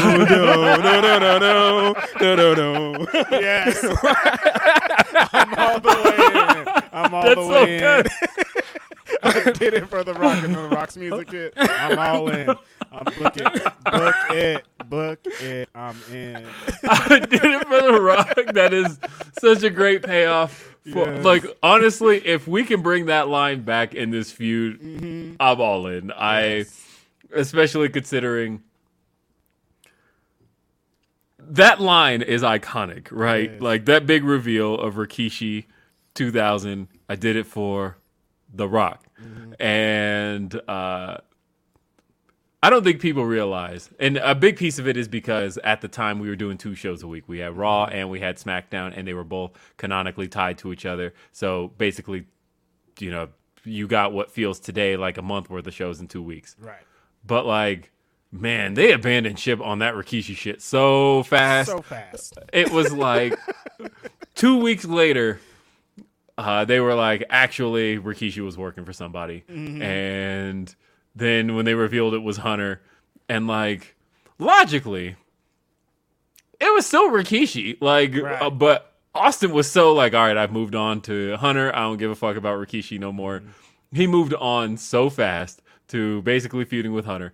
And the Hunter stuff made very little sense in the sense that, one, he was like obvious. That would have been the most obvious result. They already interrogated Hunter. They already went through DX. They already like. They said it was a blonde guy driving. Like everything pointed to. Yo, they had my man dye his hair just to make it work. Man. Like they had moved on so much from like, because Hunter was like in the process of turning face when they realized the Rikishi shit wasn't working. And so but it turned Hunter into the Hunter we know today. Right. Because at the time, Hunter's character wasn't necessarily known as a pathological liar. But like in the story, they had already interrogated Hunter. They had already gone through all of that. We had already determined it wasn't Hunter.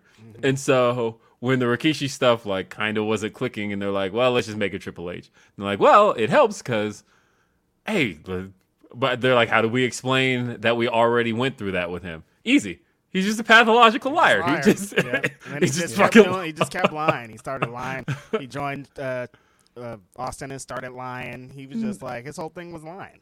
Yeah, his whole thing was lying. But that's where it started, was the Rikishi angle not clicking and them having to backtrack to a guy that we already determined didn't do it. And so, like, Hunter's just a pathological liar. That's how this all worked out. But there was no like long-term planning with that back when they initially had Austin interrogate Hunter. Hunter was supposed to be turning babyface. They were already prepared for all of that.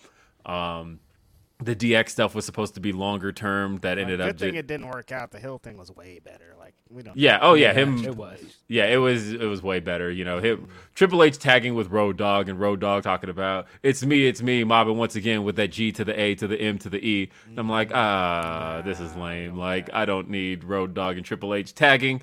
They even did the what's it called? Road Dogg's like with the shake, rattle, and roll punches, and they had Hunter doing it. Nah. In hindsight. Absolutely Disgusting. Not. Yeah. Absolutely not. In hindsight, no. Could you imagine if like that's just the path Hunter ended up going down God. that year? So either way, a couple more. Let's see. Shotkid 29 also sent a let's see, where were we? So he sent the first one. Damn, I kind of the Rikishi thing to happen now. The Rikishi thing is a bomb idea. I love that. We got two from Shotkid. He says, after seeing Shane Taylor, anyone else think he was the one holding the camera for Swerve when he broke Billy Gunn's fingers? I can see Swerve teaming with the ghosts of Keith's past to go after him. That would actually be kind of a dope. Very interesting. Yeah, I didn't think about that. That would be kind of dope. I don't know if that's the plan, but yeah, I don't know if that's cool. the plan, but the Ghost of Keith's Past is pretty good. Yeah, that would be a cool story actually. And then he also says, with WWE crowds, I think it just reflects 20 years of conditioning. Vince effectively told his viewers the in-ring doesn't matter, and neither do 75% of the stories. Right. Yeah. But then, like I said, Vince then spent the last year basically just telling the crowds, like, actually, I'll determine the reactions for you. They're still doing that, right? Because the SmackDown audio was awful last night. Like, something is going. It sound like. I think Hunter is more willing to see what a crowd's doing first, and then it's like, okay, yeah. Which, like I said, I've never seen it, but it's been described to me as a bit of like an NPC kind of situation where you literally just got back like there on the beats. He just like but like all the sounds that are in it is like pop and and then like boo. No, my favorite one, and it's really obvious that it's happening, is they've got 1, 2, and 3 from a crowd, so you could do it 1, 2. Yeah, so it's like 1, 2, 3, like a and game. Yeah, you got 1, 2, 3, 1, 2. Oh, and this is awesome. You deserve it. Like, oh my God, they're manufacturing everything. No, but like literally, but that's the thing is, when you have that, you have to have somebody dedicated to that, whose entire full-time job is to sit there and just, which is what Vince had, to just have somebody whose job is to sit there with their hands at the right spot. You got to hit cheer, boo, all of that shit, 1, 2, 3,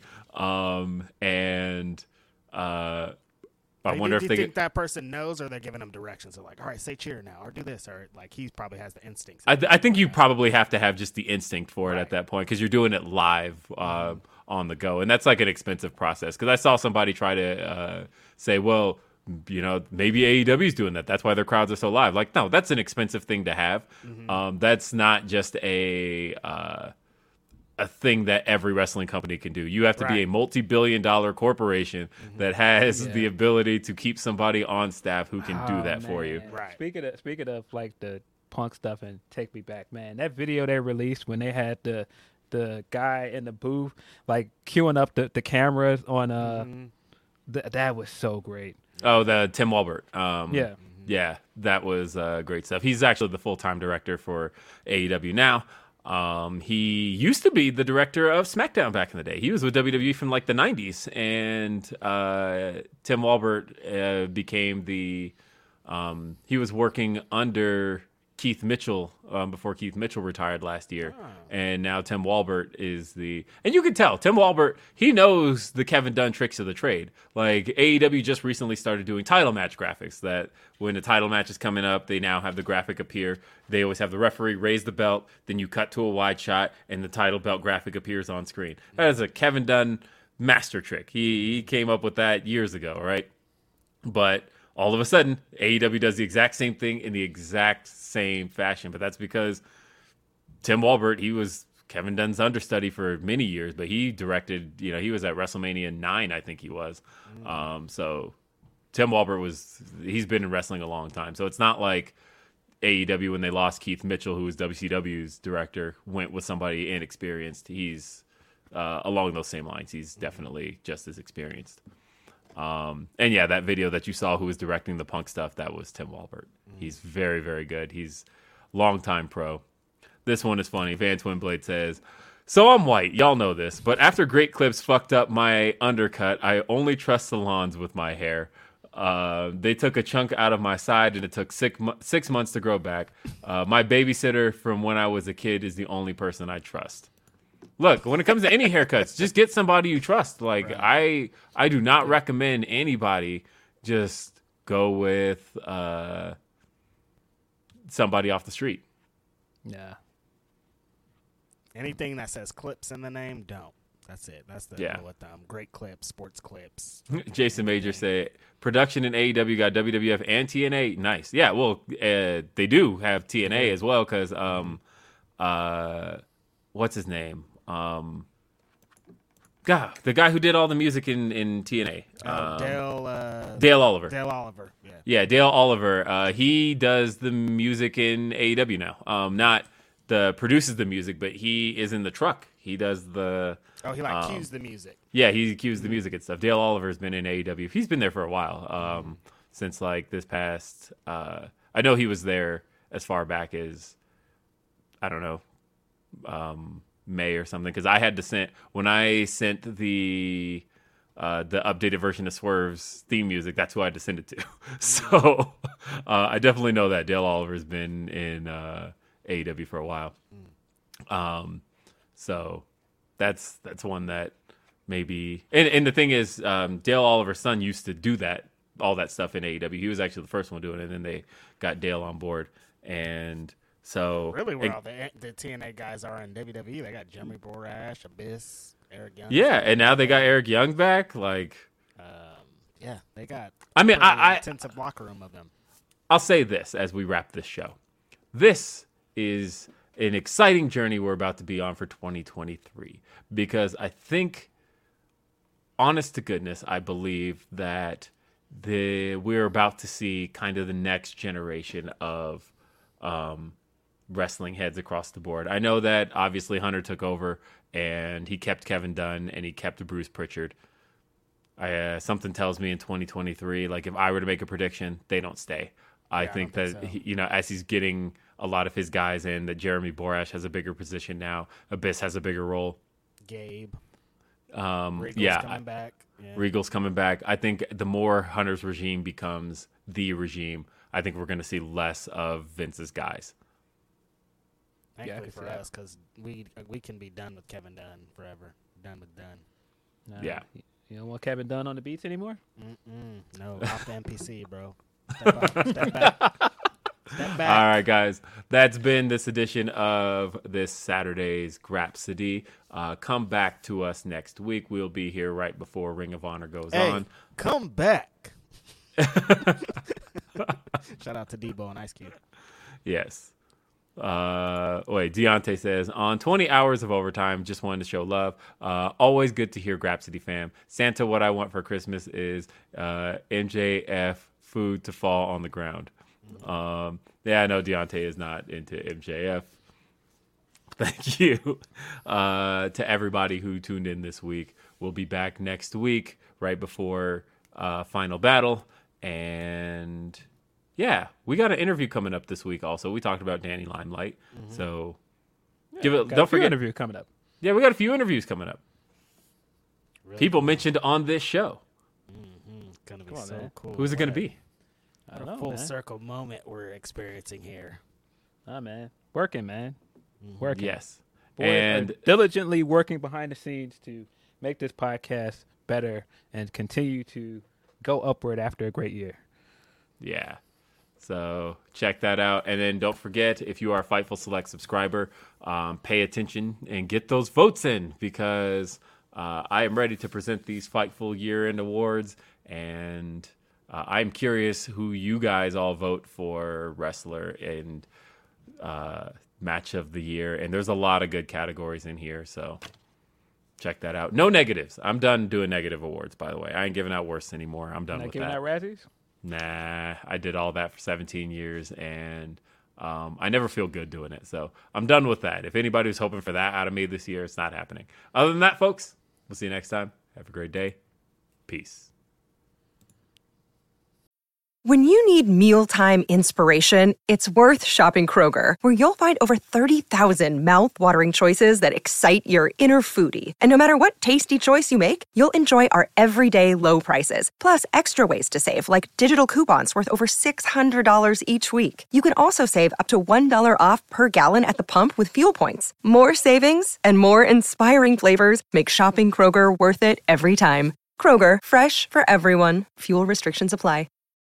When you need mealtime inspiration, it's worth shopping Kroger, where you'll find over 30,000 mouth-watering choices that excite your inner foodie. And no matter what tasty choice you make, you'll enjoy our everyday low prices, plus extra ways to save, like digital coupons worth over $600 each week. You can also save up to $1 off per gallon at the pump with fuel points. More savings and more inspiring flavors make shopping Kroger worth it every time. Kroger, fresh for everyone. Fuel restrictions apply.